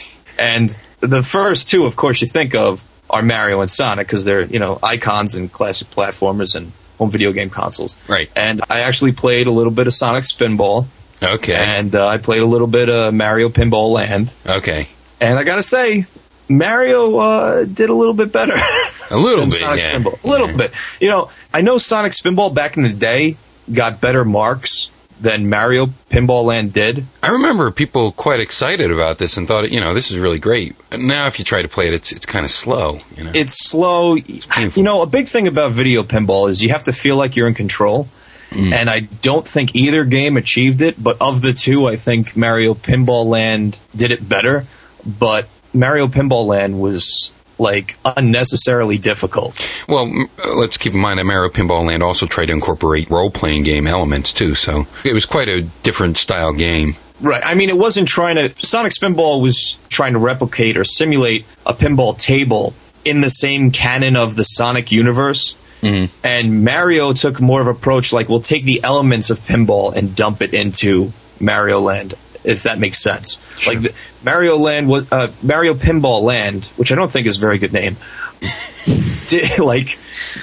dump the elements of the flippers and Mario as the ball, but you were still doing things like hitting coin blocks and attacking bad guys and stomping, or in this case rolling over Goombas, whereas Sonic played more like your typical video pinball game, the ones that Sierra would put out, where it was very flat and linear, where the Mario Pinball Land went for more of that three-dimensional approach to the playfield. Gotcha. You and I also talked offline about Kirby Pinball Land. Sure. And Kirby Pinball Land and Pokemon Pinball are two examples of two pretty good pinball games for the original Game Boy. I mean, now they're kind of dated, but they were a lot of fun, and they were your standard video pinball. It was trying to simulate a pinball table on your screen. It was a lot of fun. But anyway, I just wanted to ask the council of any others they remember, if they remember any fond memories of the ones I just discussed, or their feelings on it. My favorite thing about Sonic Spinball, it plays okay, and I like throwing it on every now and again. But, there's one area where when you fall past the flippers, and there's where you fall into a barrel. Yes. And Sonic starts to row with a little oar or something. I love that, and I'll play that game just to see him row, going along in his little oar. But the game itself is it's grand, but it's just the thing I liked about the Sonic games, and it's what everyone liked, was the speed of the game, and pinball, very fast pastime. And you think video pinball with Sonic the Hedgehog, this is going to be super fast. Yeah. But it wasn't. The last processors are turned off for this game. It was a blast-free zone. But, it did have some little elements of charm to it. Sure. But on top of that, I don't know what the hell I'm supposed to do in that game. Yeah. The targets were sort of ambiguous. I gotta be honest, when I was a kid playing it on the cartridge, I didn't know there was more than one table in that game. Ah, okay. I only played that first table, that Toxic Zone or Toxic Cave or something like this. Right. So I remember playing it consistently and always playing that table. I'm like, this kind of sucks. There's only one table. It wasn't until I played it recently I realized there's actually 4 tables in there, and they're all pretty much average. For what it is. It's just, it's not terrible. It's not abysmal by any stretch of the imagination, but it's not good either. Yeah. I mean, it doesn't compare to some of the top tier video pinball franchises out there. But then again, this was an action platformer franchise being dumped into video pinball, so maybe that had something to do with it. And we'll probably touch on Mario Pinball Land in a little while. In fact, let's go right into it.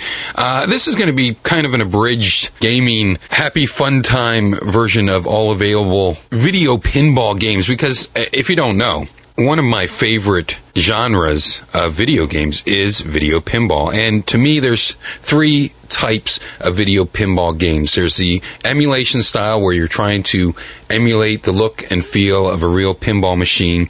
You can normally change the views a little bit. Maybe it even has top glass reflections, might even have tableware, things like that. But it maintains not only the physics of a regular pinball machine, but also what you can do with a regular pinball machine. And what you can't do with a regular pinball machine is left out of here.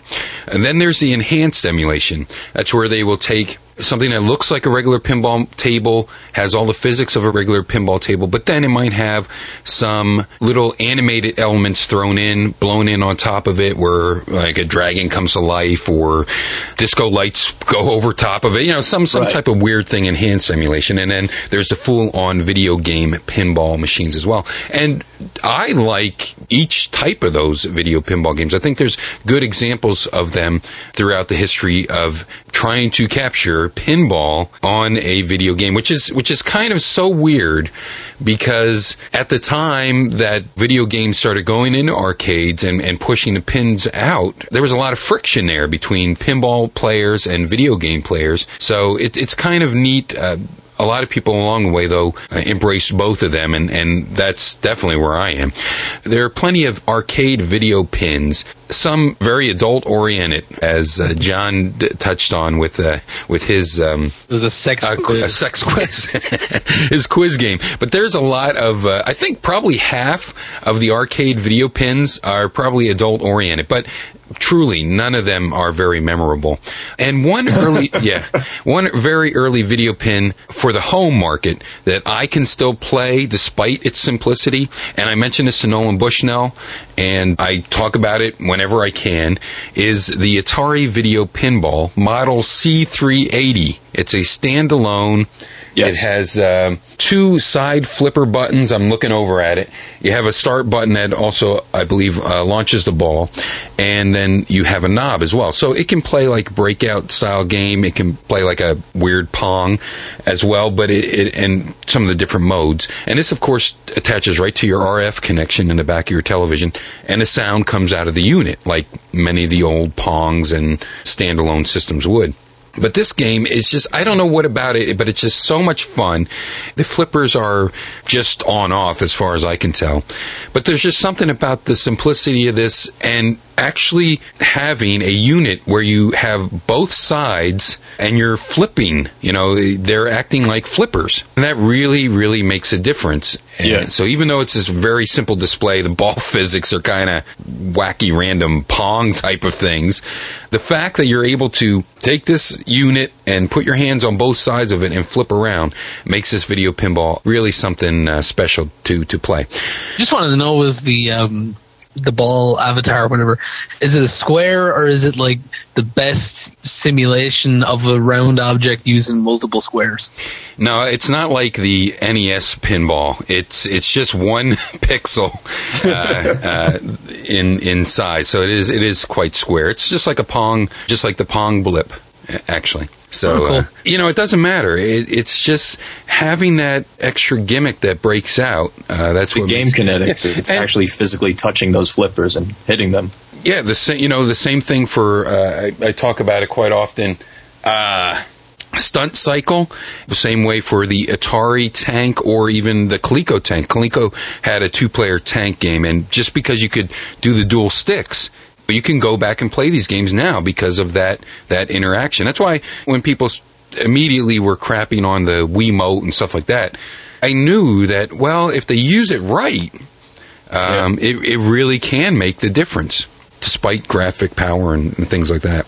I mean, that's why I'm enjoying Zen Pinball, but I guess we'll get back to that later. But it was... Right, we're not quite there yet. Okay, we'll get there. Now, you can also do emulators, as was begun by things like PinMame on your computer, and now with the quite stunning Visual Pinball. But those are just to sort of relive nostalgically the physical, real pins that you once may have played in the past and you wanted to try to remember it. They're not fully fleshed out. It's not like actually playing the real machine, but it's as close that you can to get to playing those actual physical machines with these type of emulators. But I don't really want to go into that. And of course, we could talk about things like pinballs in television on a 2600, but I don't really think those are necessarily worth talking about. Let's go right to the NES. I think the NES is where we got our first taste of a lot of really neat, fun, playable pinball games. Of course, many people bring up the original pinball, which... Hey, My Lovable Loser. A couple episodes back, I talked about it. I love that game. It stinks. Yeah, it does. It's a turd, but I love it. Penguins and eggs and Mario. And then you get to that... Why not?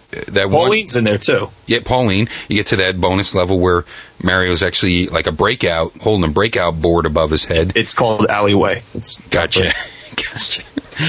Hey, I got it as soon as it came to the virtual arcade in the Wii as well. But then I played it a little while, and I was like, oh, yeah. I completely remember this, yeah. But as I talked about with Steve Ritchie, we also had like high-speed Pinbot, a lot of these remakes of the Williams arcade tables. But these were enhanced emulation. They were trying to capture the real physical boards. But then, one weird thing about the Williams arcade pinball machines that you'll notice right away on the NES is that your flippers and the entire lower half of your board, where the plunger is, your flippers are, that whole section stays static on your television screen. And then when you kick the ball up and it goes out of the range of where your bottom flippers are, the top part of the screen will scroll up using regular scrolling, while you can still see where your flippers are down below because that part of the screen stays still. So it's like sort of split screen with the ball continuing on. But then like in games like High Speed, you'll have things that come out and capture the ball, they destroy the ball and stuff like that. So it's sort of that enhanced emulation. Other things go on, and you have bonus levels as well. So that was kind of cool. And I always enjoyed those. I don't know how much I can play them now. But one of the most unique games, I think, for the NES was, of course, Jaleco's Pinball Quest. You were given like 3 standard tables that were, okay, they were kind of mediocre. And talk about having your flippers fly all around, that's what happened in this game as well. But then you also had an RPG where you had to shoot for targets, shoot for ramps, and then destroy enemies that were quite RPG-ish, skeletons and whatnot, and monsters and things like this. And you had to perform different tasks, and there was a little bit of a storyline that moved you along. It kind of had pinball puns. It was laden with pinball puns, so that was kind of neat. Any other NES games that anyone remembers? As far as pinball, no. I had, Rockin' Ball. That was another one. I'm trying to think of all the ones that I had. Rockin' Ball. I liked Rockin' Ball. I think that was pretty good. I don't remember a lot about it right now offhand. Let's move on to then the Genesis, and I'm going to save the best for last. So if I skip a system, then you might know you might know what, of course, the best is to me. But for the Genesis, we had Dino Land, which kind of stunk as well. I mean, it was good. It has a lot of play fields. Now this was purely full-on video gaming pinball here because it was just all set in a lush green environment with many dinosaurs all around, and different things happen to your ball, and you went all over the place with different dinosaurs grabbing your balls. Now, you might think that sounds interesting, but it did play a little slow as well. And we talked about Sonic Spinball. I'm surprised that John didn't bring up Crew Ball, because I would thought... he wants to. I was talking about it offline. Bring it up. Let's talk about it. Crew Ball was cool. I mean, it was obviously seemed to me to be developed and then brought to some record label, independent of the music or whatever. I like the Tommy Lee mode where you got the big flipper. Good crazy. Well, moving on. Yes. Pinball. Crew Ball. Now, if you didn't know, I mean, it's Motley Crue. It's not CREW. It's at CR umlaut E or whatever. So it had the music of Motley Crue. I got to say, as far as bringing Motley Crue to a video game, it did much better than Journey did on the Atari. Oh, definitely. So you got that. But for some reason, it has a real cult following. A lot of people like it. It's not a bad pinball game. Some of the repetitive backgrounds are kind of lost to me. I don't really care for it. And I also don't like the ball animation, and I'm a big one for that. Now, this is I don't know if we would call this enhanced emulation. It's between enhanced emulation and full-on video gaming pinball, because it definitely, I think it has a pretty big table, and you have the bonus games and things like that. Majority of the gameplay though was just regular pinball. There wasn't really anything special with the tables other than that like would have attached themselves to like Motley Crue or whatever.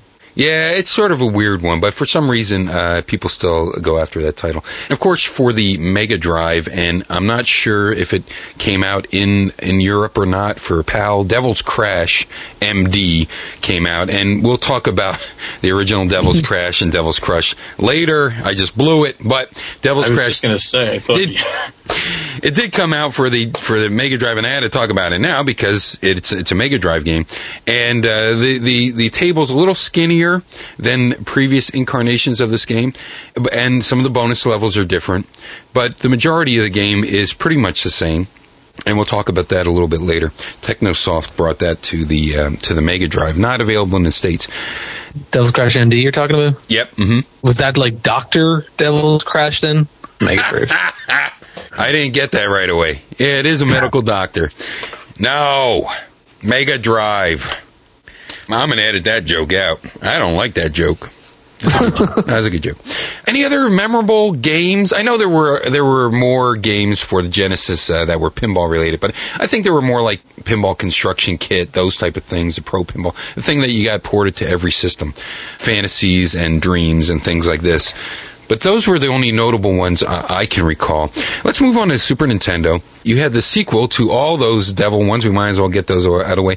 And probably one of the best, I think the only really good pinball game for the Super Nintendo was Jackie Crush. And it wasn't really that good. And that was Japanese as well. You had a skinny playfield. You had wee flippers. There were many of them, but they were kind of tiny. And I like my flippers a little bit longer in length than these tiny wee ones that are in Jackie Crush. But it did have the cool Mode 7 effects of some of the ghosts and things like that, monster-related items. So if you want any pinball on the Super Nintendo, you might want to go for Jackie Crush. That sounds cool. I like the idea of Mode 7 pinball, but passed me by. I didn't even own a Super Nintendo when they were hot. Gotcha. We also had the Fantasies, Pinball Fantasies. We had the Pro Pinball line and things like that. I can't really recommend them too much on a Super Nintendo. I guess they're great, but, they came out for everything. I was kind of tired of them.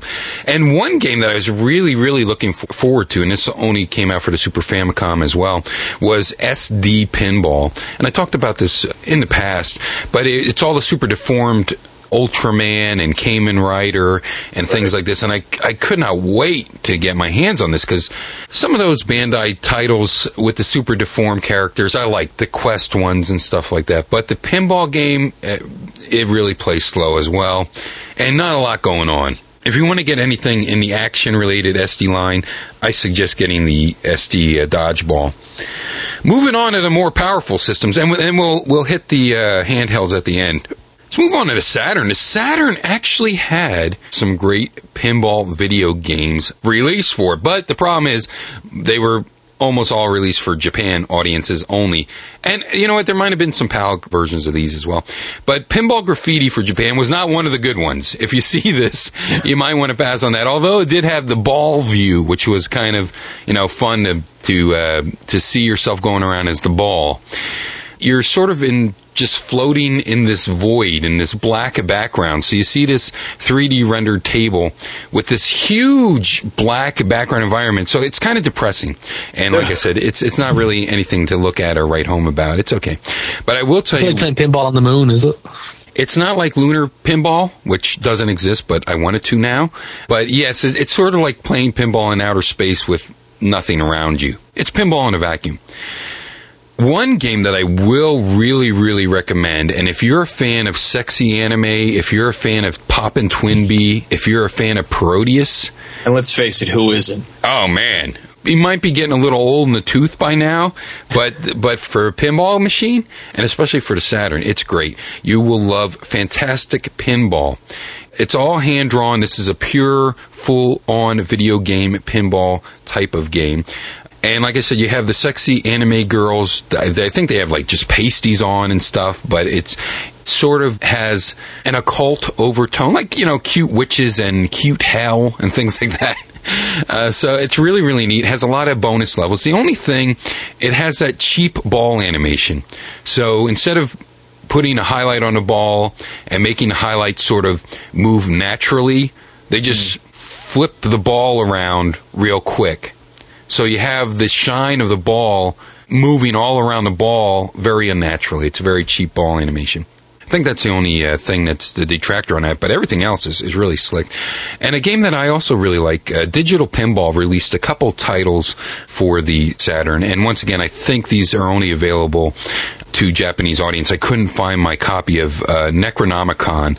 That is a really neat, it's a stubby little play pinball fields, but there's a lot of different tables, a lot of different things to achieve. It's very easy to understand what the goal of the tables are, and you can also play Arkham Asylum inside there.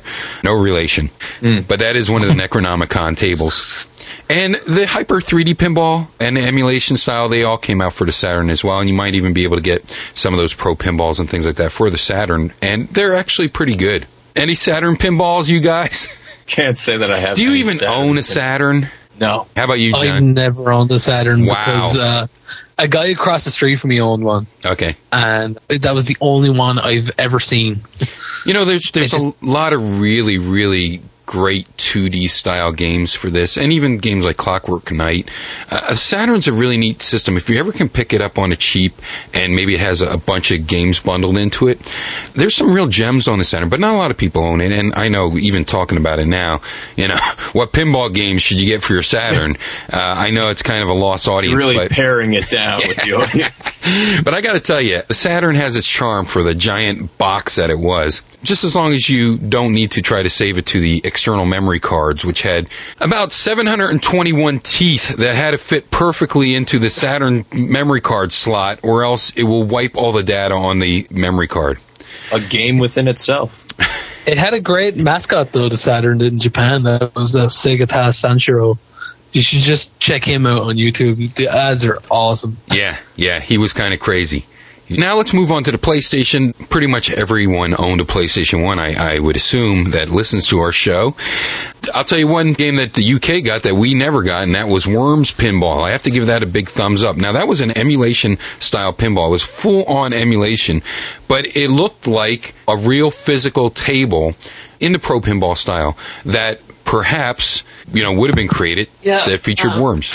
Now, too bad it didn't come to the States. Now, I don't know, you probably never played that one, though, John, did you? No, the box looked familiar, but it could have been just because I saw it in the rental places or whatever, Right on. I was never great at worms. That was my problem. So. Okay, so you wouldn't want to play a pinball of it. No.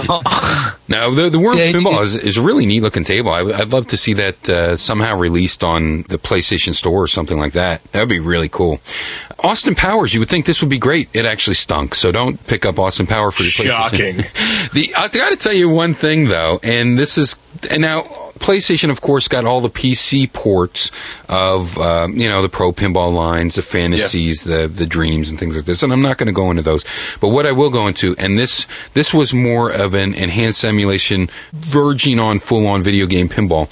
The best pinball I played yet on the PlayStation is, believe it or not, Power Rangers Pinball Zeo Full Tilt Battle Pinball. Yes, Power Rangers Zeo is actually a really, really fun pinball game for the PlayStation 1. You want to talk about Pinball 2000 and the return of the invaders there. This has that type of feel because you have the giant monsters walking around that you're trying to hit with your pinball and stuff like that. So it's the only thing annoying about it is you got that robot. Which robot? Beep, boop. Whatever happened when they came to America. The one with the UFO head? Yes. Boop, boop. I can't believe it. Deep, deep, boop. Whatever it used to do. It was Gertie. Yes, I think that was it. Twinkie? I think it was Twinkie. No, beady. Buck. Now, that would be great to have a Buck Rogers pinball emulator type of game. Yeah. The Buck Rogers was definitely a physical pin.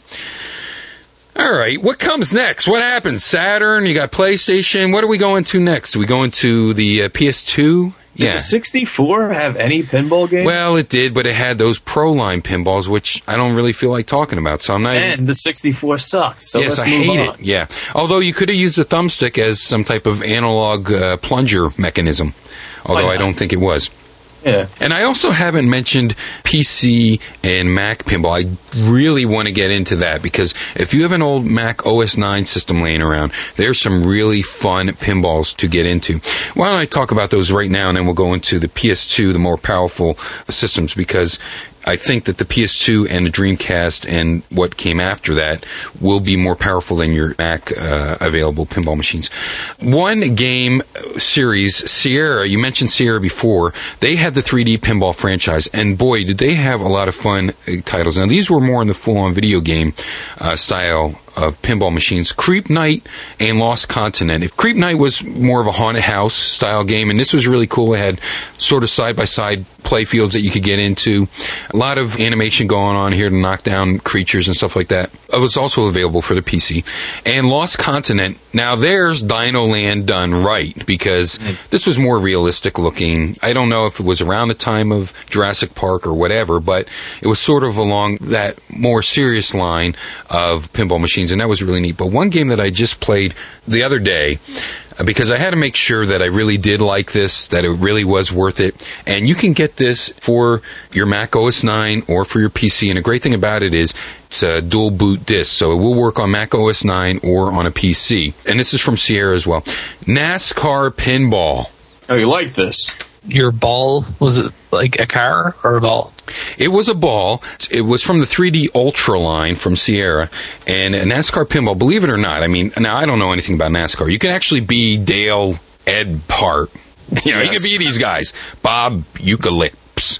That's him. You can't be Hermie Sadler. That's the only thing. Because, you know, it is kind of old. So you can only be those original fellas. And so you could actually be these people. Why you'd want to be them, I don't know. But you could be their actual cars and things like this. So this was kind of neat.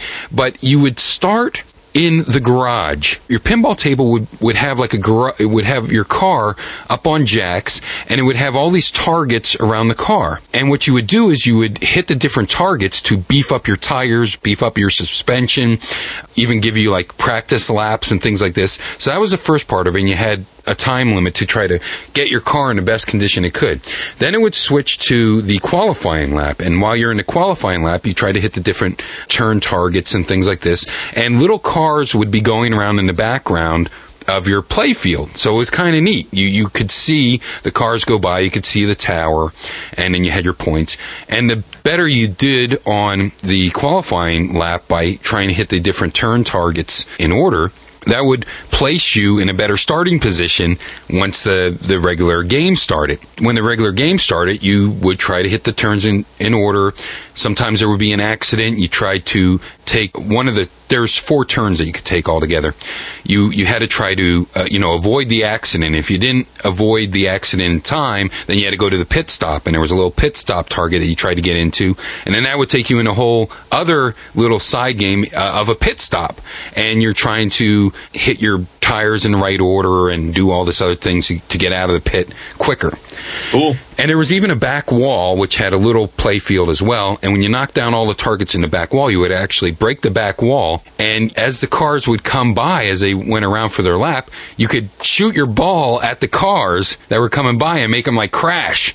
So that awesome. Yeah, so they had to go to the pit stop, and you would get ahead in this thing, and there's all different really neat things, and like I said, you could probably find this on eBay or something like that. NASCAR Pinball by Sierra. Once again, it won't work in OS 10, but if you have an OS 9 system, or you're able to do that, or able to play it on a PC, it doesn't need big requirements. Let's see, what year was this from? 1998. So, yeah, you don't really need a big, hefty system to play that. Now, one game I will steer you away from if you're searching for these older pinball machines for your PCs and Macs. Sci-Fi Pinball. Hey, here you go. You can play Aliens, an Alien table, a Predator table, The Fly, and even Buffy the Vampire Slayer. Can I have the Alien versus the Buffy versus the Predator and The Fly table? I don't think that would even save this, because unfortunately this was released by Fox Interactive. So they're licensed then? They are licensed, but it was produced by Fox Interactive. I don't know if you heard that part. I don't know if you ever played any Fox Interactive games in the past. Can you download an expansion pack where you get to play the Battlefield Earth table? That's what I want to know. You got to save the sea turtles. Only that could make it better. But the problem with this is that because it's designed for your computer screen, instead of doing any extra work, they made it like a regular shape of a pinball machine, but you're looking at it right from the top down, and then the whole right-hand side of the screen is taken up by some graphics that say Buffy or Aliens or something like that. So it's like it's not even a half screen of pinball that you're playing, and it just feels like you're playing something from the 8-bit era, although it came out near the year 2000. So unfortunately, it loses big time. And there's dozens and dozens and dozens of pinball tables, Star Trek pinball and Sexy Pinbot Girl and all these other types of things. But those are the ones that are recommendable. And one that I did recommend to Steve Ritchie, and I recommend to everyone out there, is Big Race USA. Now, you will be able to get, and this was brought out by Empire to the computers. This is in the Pro Pinball line, and you will be able to play Big Race on your Dreamcast and on your PlayStation. But I don't recommend that you get it from there because there's something about the way that it displays on the Mac and PC, the view of the table, that is better than those other console versions. But Big Race USA, it's in the emulation line of pinballs. The board has a great feel, and the dot matrix actually works. It really makes sense in the game. It means something. So I would really go for that Big Race USA. It's this really neat, catchy jazz music, not a-hole jazz, that really moves the boards along, and it's a gorgeous, gorgeous play. So I recommend Big Race USA. I played that. That was a lot of fun. Yes. Moving on to the Dreamcast, you got your Pro Pinball Trilogy, which has the aforementioned Big Race, but it also has Fantastic Journey and Time Shock, and it actually looks pretty good on here. I don't really have a problem with it. Also, Neo Golden Logris came out, which is kind of an odd title. That's a neat game as well. Both of those titles are more in the emulation line. And I really don't know of any other Dreamcast pinball games. I'm still waiting for Power Stone Pinball. That would be awesome. Yeah, it would be so I think rad. any Capcom pinball would probably be neat. And I don't mean Capcom licensed ones like we have. We'll get to that later. Yeah, like in our Zen. So for that, I Dreamcast, rest in peace, but pinball. You figure there'd be a lot of pinball games, right? Because those triggers right on the controller. Yeah. I mean, that's so tactile. There might be, but I do recommend the Pro Pinball Trilogy. I think that's a great buy. You might be able to find that out there for it as well. And it's done well. PS2, I think the best one to recommend here is the Flipnik. Very, very interactive PS2.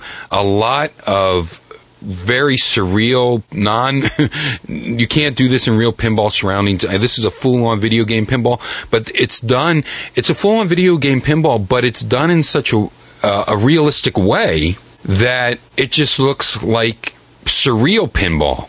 I mean, I would love to see a PS3 version of this. That it would make you forget all about Zen.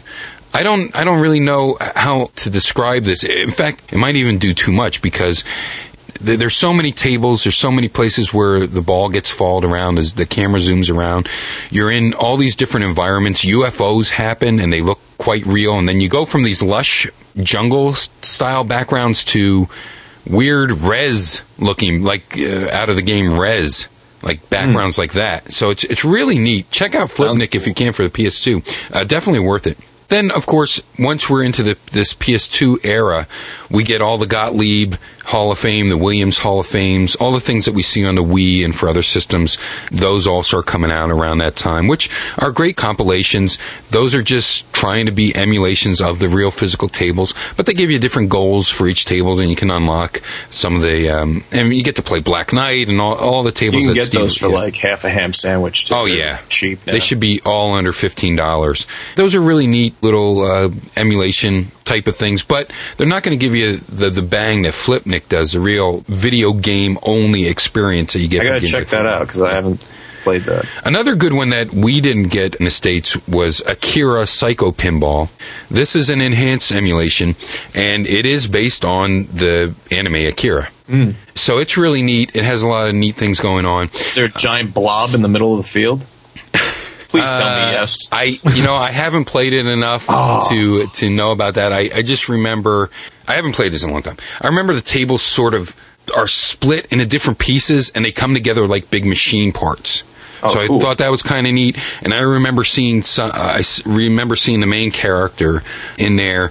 and I don't really know what I might be getting it confused with Ghost in the Machine pinball, which never came out and wasn't never real or even thought about. So I might be getting those mixed up. Let's talk about the handhelds right now, and then we'll get into the other things. We sort of ran down them real quickly with Jaden. Not much to talk about as far as the iPhone or the iPod are concerned. Not really a lot to choose from, although there is a lot to choose from. But as you mentioned, for the Game Boy, Kirby Pinball Land, very, very good pinball game, and that was for the original Game Boy, so it's going to be in your 4 Shades of Grey. But so many neat things happen with there. You get to ride on stars. I would call that an enhanced emulation, because even though it's top down, it's trying to have all the regular pinball physics. There are certain things that Kirby does that are can't do with any other pinball. And the really neat thing about it is, one recurring theme in real pinball tables, and we even saw this on the original pinball for the NES, is the gambling card slot machine theme. So those themed pinball games usually did pretty well. I think that's a cultural thing, though, because a lot of the pachinko machines have a slot machine element to them. I could be completely wrong, but I mean, that's why. No, you're right. The Pokemon game, I think, had that as well. Yep, it had a jackpot. The way it worked, see, with pachinko back in the day was you could, pachinko became huge in Japan after the Second World War.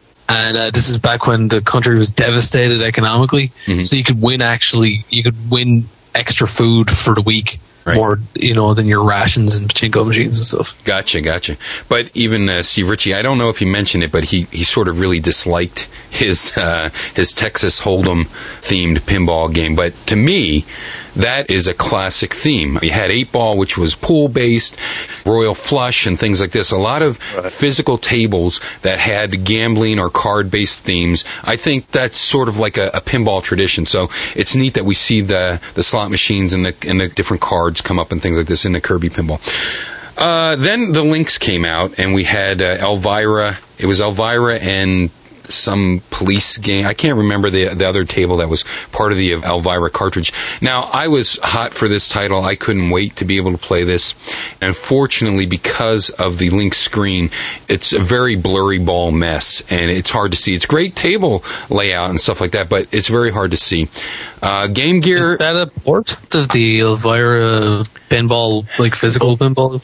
I'm not sure. I don't think it was. It definitely is pure emulation. It's trying to just be a real pinball machine, but I'm not sure if those were ports. I don't know. Game Gear, not much here. Maybe Spinball came out for Spinball was that. on there. Hey, going back to Spinball real quick. Yeah. One of my favorite boards in the Sonic games were those casino night boards.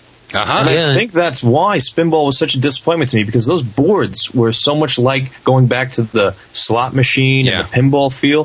That's what that board was. So when Spinball was as slow as it was, I think that's really why it was such a disappointment, is because in our minds we already knew what a Sonic pinball game should be. Right. And Spinball was not that. Gotcha. Hey, and speaking of slot machines and that theme moving along in different Sega games in unexpected places, and speaking of NASCAR pinball, we even had in Rolling Star Sega Daytona USA. Yeah. Remember you drove your stock car underneath that thing, and then a jackpot machine would go off. All right, that's not pinball. All right, moving on. Lynx. Okay, Game Gear. Okay, Game Boy Color. Then we had the Pokemon. We talked about this a little bit. Not so good. Should have been a lot better. It was average. Should have been a lot better. Some of the modes were cool, I guess. There's only really one mode. It was Ketchum mode, but yeah, you're right. It was an average Pokemon game. If they would, the Rumble made it though. Yeah, that's why we had that blister pack. I think if they just would have revamped Kirby Pinball and how fun that was, and just put some Pokemons in them, made them hatch, maybe that would have been. I think where we really get into some really cool pinball handheld specific ones, and I'm not talking about the PSP, because you have all the pro pinballs and the things like that, and the Gottliebs and everything on that one, the Hall of Fames. The Game Boy Advanced had some very unique games, and like we mentioned, Mario Pinball Land, and it had a lot of stinkers as well. But where it was really good, one of my favorite ones, one that Chiz still plays to this day in her DS, is Pinball of the Dead. Oh. Which has a lot of different tables, and of course is based around House of the Dead by Sega. So it's a really solid game. Any other handhelds that you remember? Metroid Prime one, wasn't there? That was very good too. So that was for the Prime. Again with the Rumble. Yeah, the Rumble in that too. For the DS, and it came with a Rumble pack. Yeah, Metroid Prime Pinball, if you just play it once, you're probably not going to like it. Play it a couple times, really start to understand it, try to see what the mission is, try to... My old man loves that game. It looks great, and I don't think there's any other DS pinballs really worth talking about outside of that one. Yeah. There were a couple real stinkers, and I've talked about them in past reviews. Some that were based on like little animals and stuff like that. It's really easy to make a bad pinball game. It is. Did you ever play Marvel Ultimate Alliance, actually? There's a great level on that where you're in like Arcade's Murder World, and he makes you run through a giant pinball table. But what's awesome is you grab your enemies and you can fire them into the flippers and stuff, and then bounce off them. Okay, very good. I'm still waiting for somebody to make a pinball game in Trials HD with all the elements there. It has the flippers, it has the bumpers and stuff, but I have yet to see it. Gotcha. Well, we did see that happen on Little Big Planet. People have made pinball machines. So that's kind of cool. Moving on to the GameCube. Did the GameCube fit into any of these places? That came out after, right? So we're all good. I think we're in a good timeline. The only one that to me is worth talking about is, of course, the weirdo Odama. Odama. You can probably still get this. You're thinking, why is this coming in a giant box? Well, because it has a microphone. So let's marry feudal Japanese war battles that, of course, you play with a pinball flippers. And then you can tell your troops to go hither or yonder or attack or defend or whatever with the microphone that clips onto your GameCube controller. Weird. Yeah, it is weird. It's sort of like Seaman meets pinball meets... I don't want Seaman to meet pinball. Meets feudal Japanese... I want Seaman far away from anything I play. It's tower defense that you talk into, and it's a pinball, and you're trying to carry your giant bell around, and it's just kind of weird. I know I haven't really played a lot of the Xbox pinball machines. I know that you had the Ultimate Pro Pinball, so it had like a compilation of all the Pro Pinball previous games. You also had the Gottlieb collections and stuff like that. But one that might be worth mentioning is Pure Pinball. You might want to check that out. Once again, this is a pure emulation style table. Give it a look, but I really don't have a lot of pinball games for the original Xbox. Moving on to the PlayStation 3 and the Xbox 360 and even the Wii, I'm really surprised that this environment really didn't lend itself to having more of these pinball emulations available, because I think downloadable is the way to go on these type of things, and having a skinnable table, a skinnable engine is really another way to go. I'm really surprised that Zen has a monopoly on this. Now, Zen is on both the 360 and on the PlayStation 3. It's, of course, known as Pinball Effects on the 360, and there's a couple neat tables. Do you know those tables offhand? Yeah, the game itself, when you download it, comes with 3 tables. Yeah. You get Speed Machine, which is like a car-themed table. Right, yeah, that's pretty cool. Extreme, which is a skateboarding-themed table. Of course, it's called Extreme. Yep. And Agents, which is a secret agent-themed table. Right. Zen Pinball, you get 4 tables on the PlayStation 3. One of them is worth the entire thing. Tesla. Yes! Tesla's a blast. You get Tesla. You get El Dorado, which is a like Indiana Jones type theme game. You get Shaman or Shaman, whatever your flavor is, and that's kind of like your kooky witch doctor type of feel to it. Very cartoony looking, very bright and colorful. And what's the other one? V12, which is your car themed one. Right. I enjoy all those tables, but of the 4, I'd have to say Tesla is my favorite of the 4 original. And then there's 2 downloads that you can get for Zen Pinball. The Ninja Gaiden table and the Street Fighter 2 table, or Tribute table. And of those 2, I'd say Ninja Gaiden is worth the download. And Street Fighter is okay, and it doesn't sting too much because it's only like $3 for a download for these tables, and it's $10 for the game. Yep. but Street Fighter wasn't as good as I was expecting. Yeah, I think all the tables on Zen are kind of quick, except for that Ninja Gaiden. I think they really did a great job. And then Ninja Gaiden's the only one that's an enhanced emulation. The other ones are all just trying to be emulations of real pinball machines. Yes. The Ninja Gaiden has some enhanced emulation where I spoke about it a little bit on the last shows, where your main character actually moves around and is animated and slices your ball in half. The Street Fighter downloadable is available both for the Xbox and for the PlayStation 3.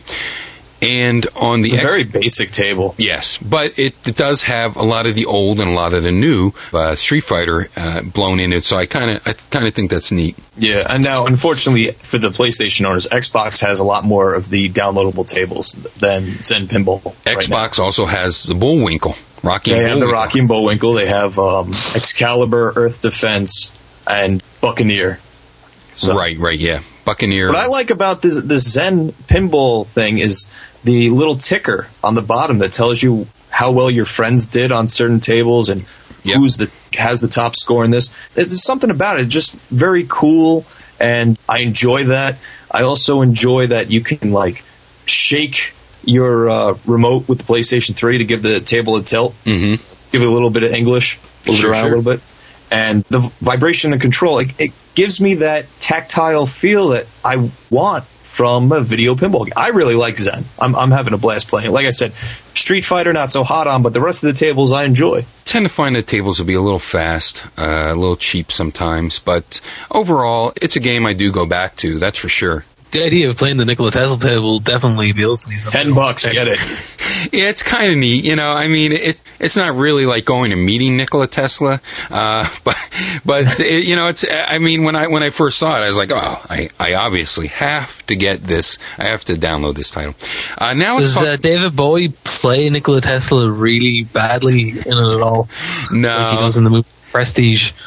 And fortunately, no. But there is a lot of lightning going on. There is a lot of things that break out. I like his voice acting. Yeah, Tesla. Yeah, Tesla. The fuses are in place. Right. It's kind of like Dracula. Yes. While we're just talking about Zen does make a iPhone game. And it's called Zen Roller Coaster, I believe. Zen Pinball Roller Coaster.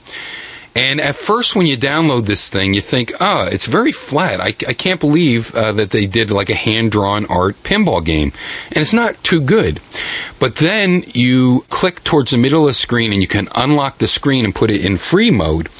And what happens is you're looking down at your iPhone or your iPod, and you're actually tilting this entire pinball play field using the motion accelerometer. Sensor. Yeah, using the accelerometer. Nice. So it's actually really a 3D pinball table, and all of a sudden I felt a lot better about the game, and I locked it at an angle where it felt more like a pinball machine to me. You don't want to really play in unlocked mode because then you're like tilting this thing all over the place and you're thinking, I can tilt the ball, but you can't. The ball stays on the regular physics. It's just your view is tilting of this.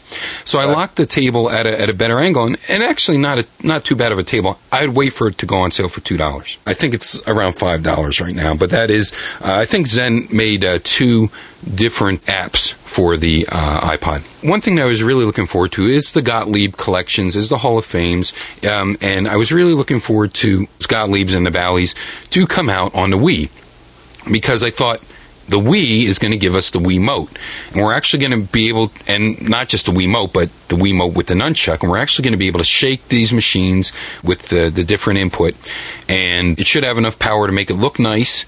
And once again, these Hall of Fame games are pure emulation style. They're definitely worth it for the Wii because of how inexpensive they are, and to relive some of these titles that Steve Ritchie was involved with, that a lot of the classics, Gorgar is emulated in these, things like that. So it's kind of neat, and it does work with the Wii, but it's really not the immersive feel that I thought it was going to be. Holding the nunchuck and the Wiimote in my hands and playing that way brings to mind what leads us into the best pinball game, the big granddaddy all, save the best for last, I think. Now, it doesn't bring to mind the best video pinball game for this system, but it does bring to mind the system I'm going to talk about last, the TurboGrafx and the PC Engine, my favorite system, which does have the best video game pinball on it. But there was a game that came out, and believe it or not, Turbo Technologies did bring this game to the United States. This was Time Cruise. Now, Time Cruise is not a very good pinball game, and I talked a little bit about it with Jaden. There are a lot of different tables side by side on top of one another that you can try to get to into the different areas. And each area has a different goal for you to reach a mini game. And the mini games are where you're taking the time cruise. You're putting your ball in a time machine and you're taking it to the past. Like the one part, you're on sort of a tilt. What do you call these games where you have a ball and then you like tilt it so that it falls off the paddle?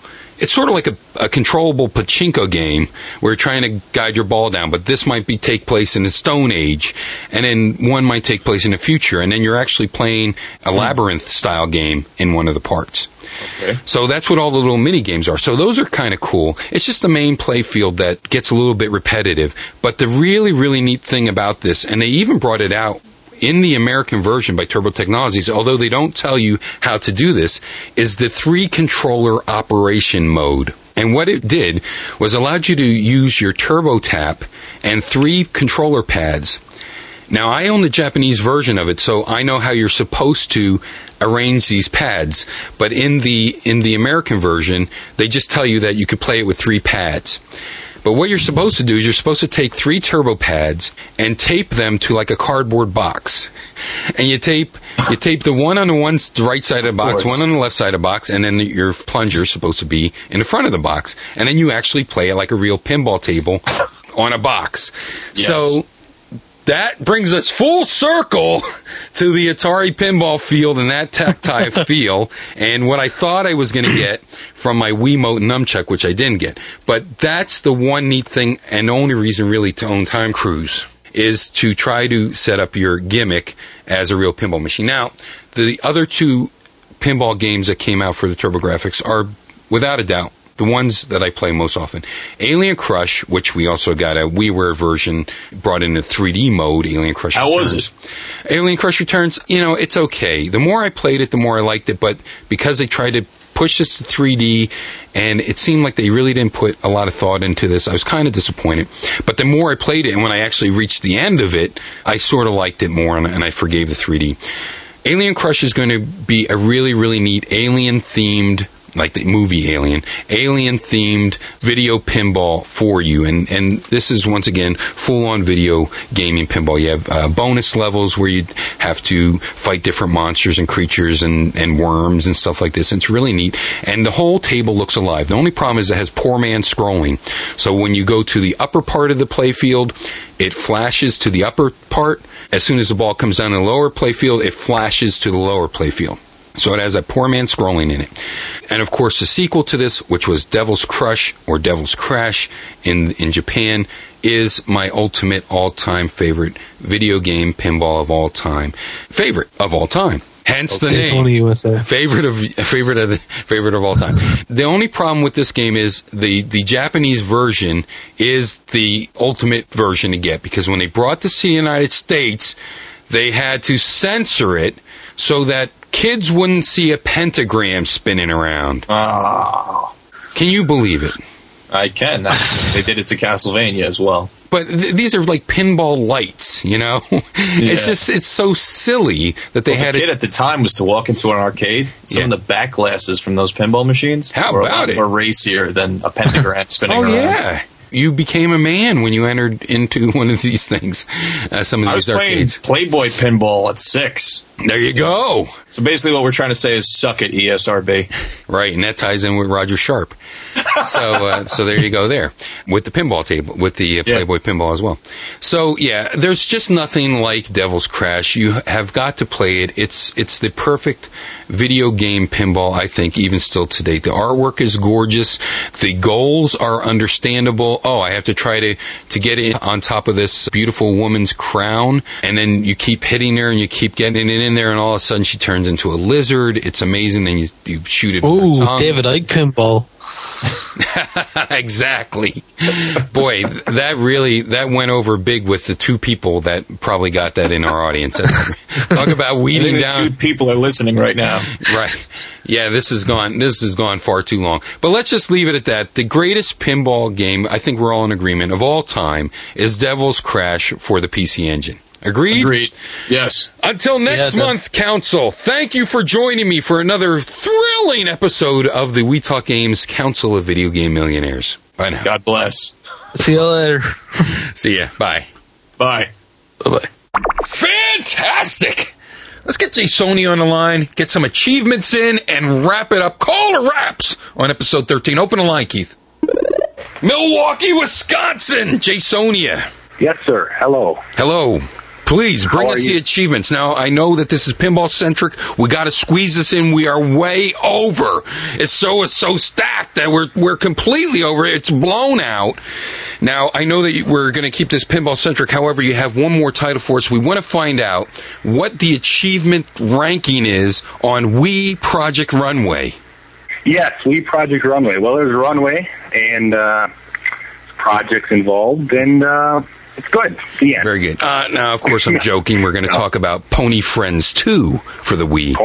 I thought it was Me and My Horse 2. I love that game. There's a horse, and it's you, and... If you want to talk about a game that needs a sequel, I think it's Pony Friends 1, and I'm so glad that finally the Wii is getting Pony Friends 2. But that all notwithstanding, of course, one of the big releases this past month was BioShock 2. Now, you want to fill us in on BioShock 1? Should people still be picking this up? What's going on?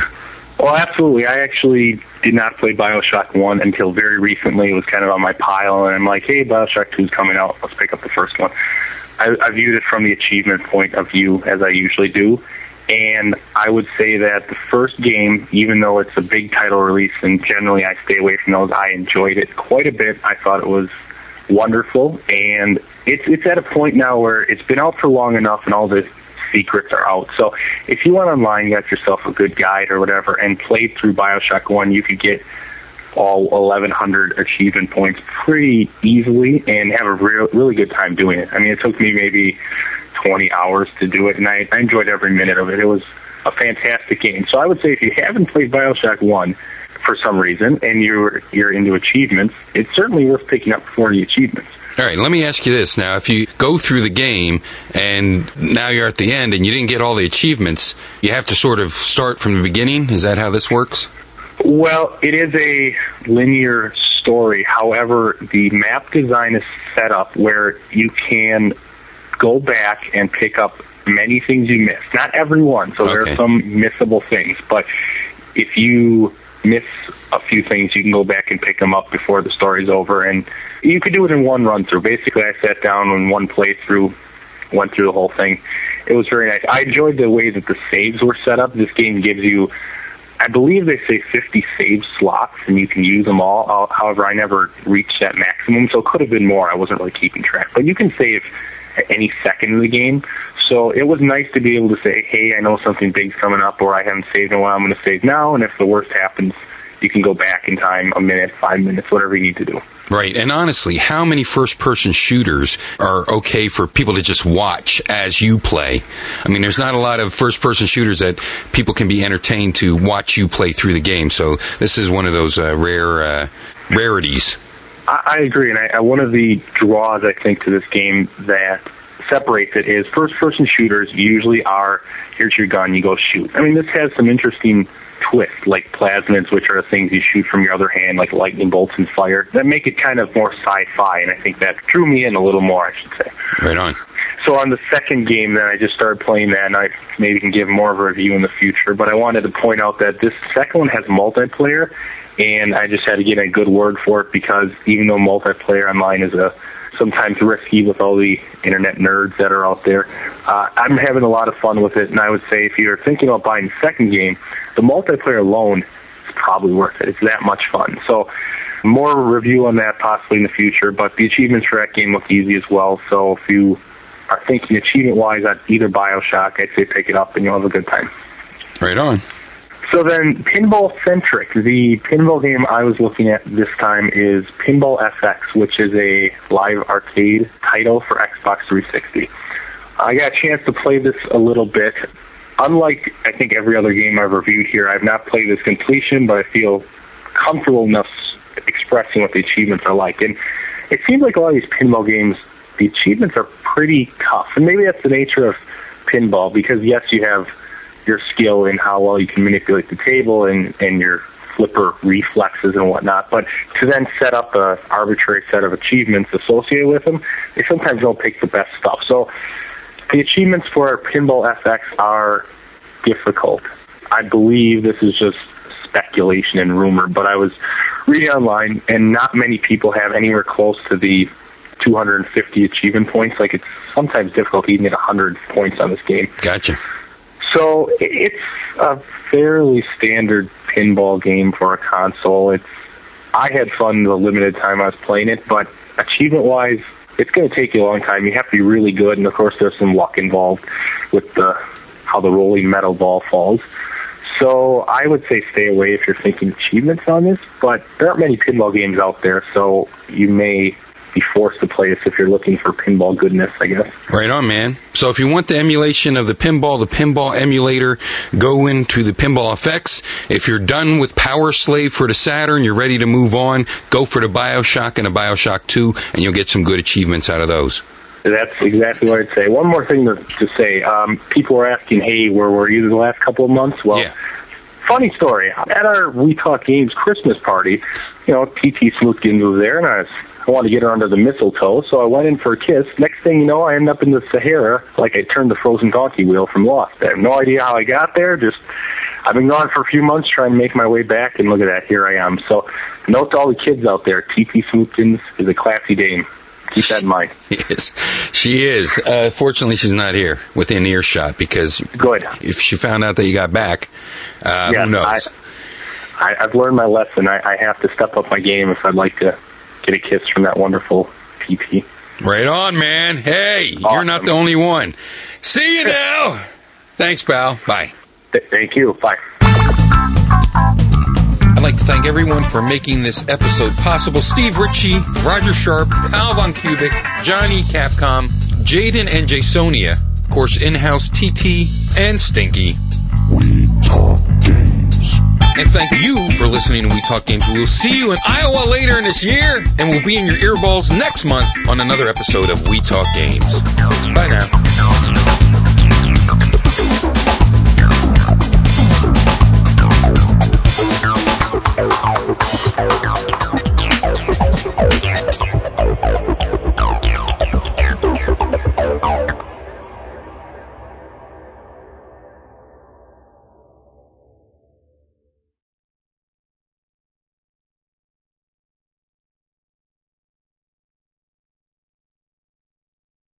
Will you challenge the Black Knight again?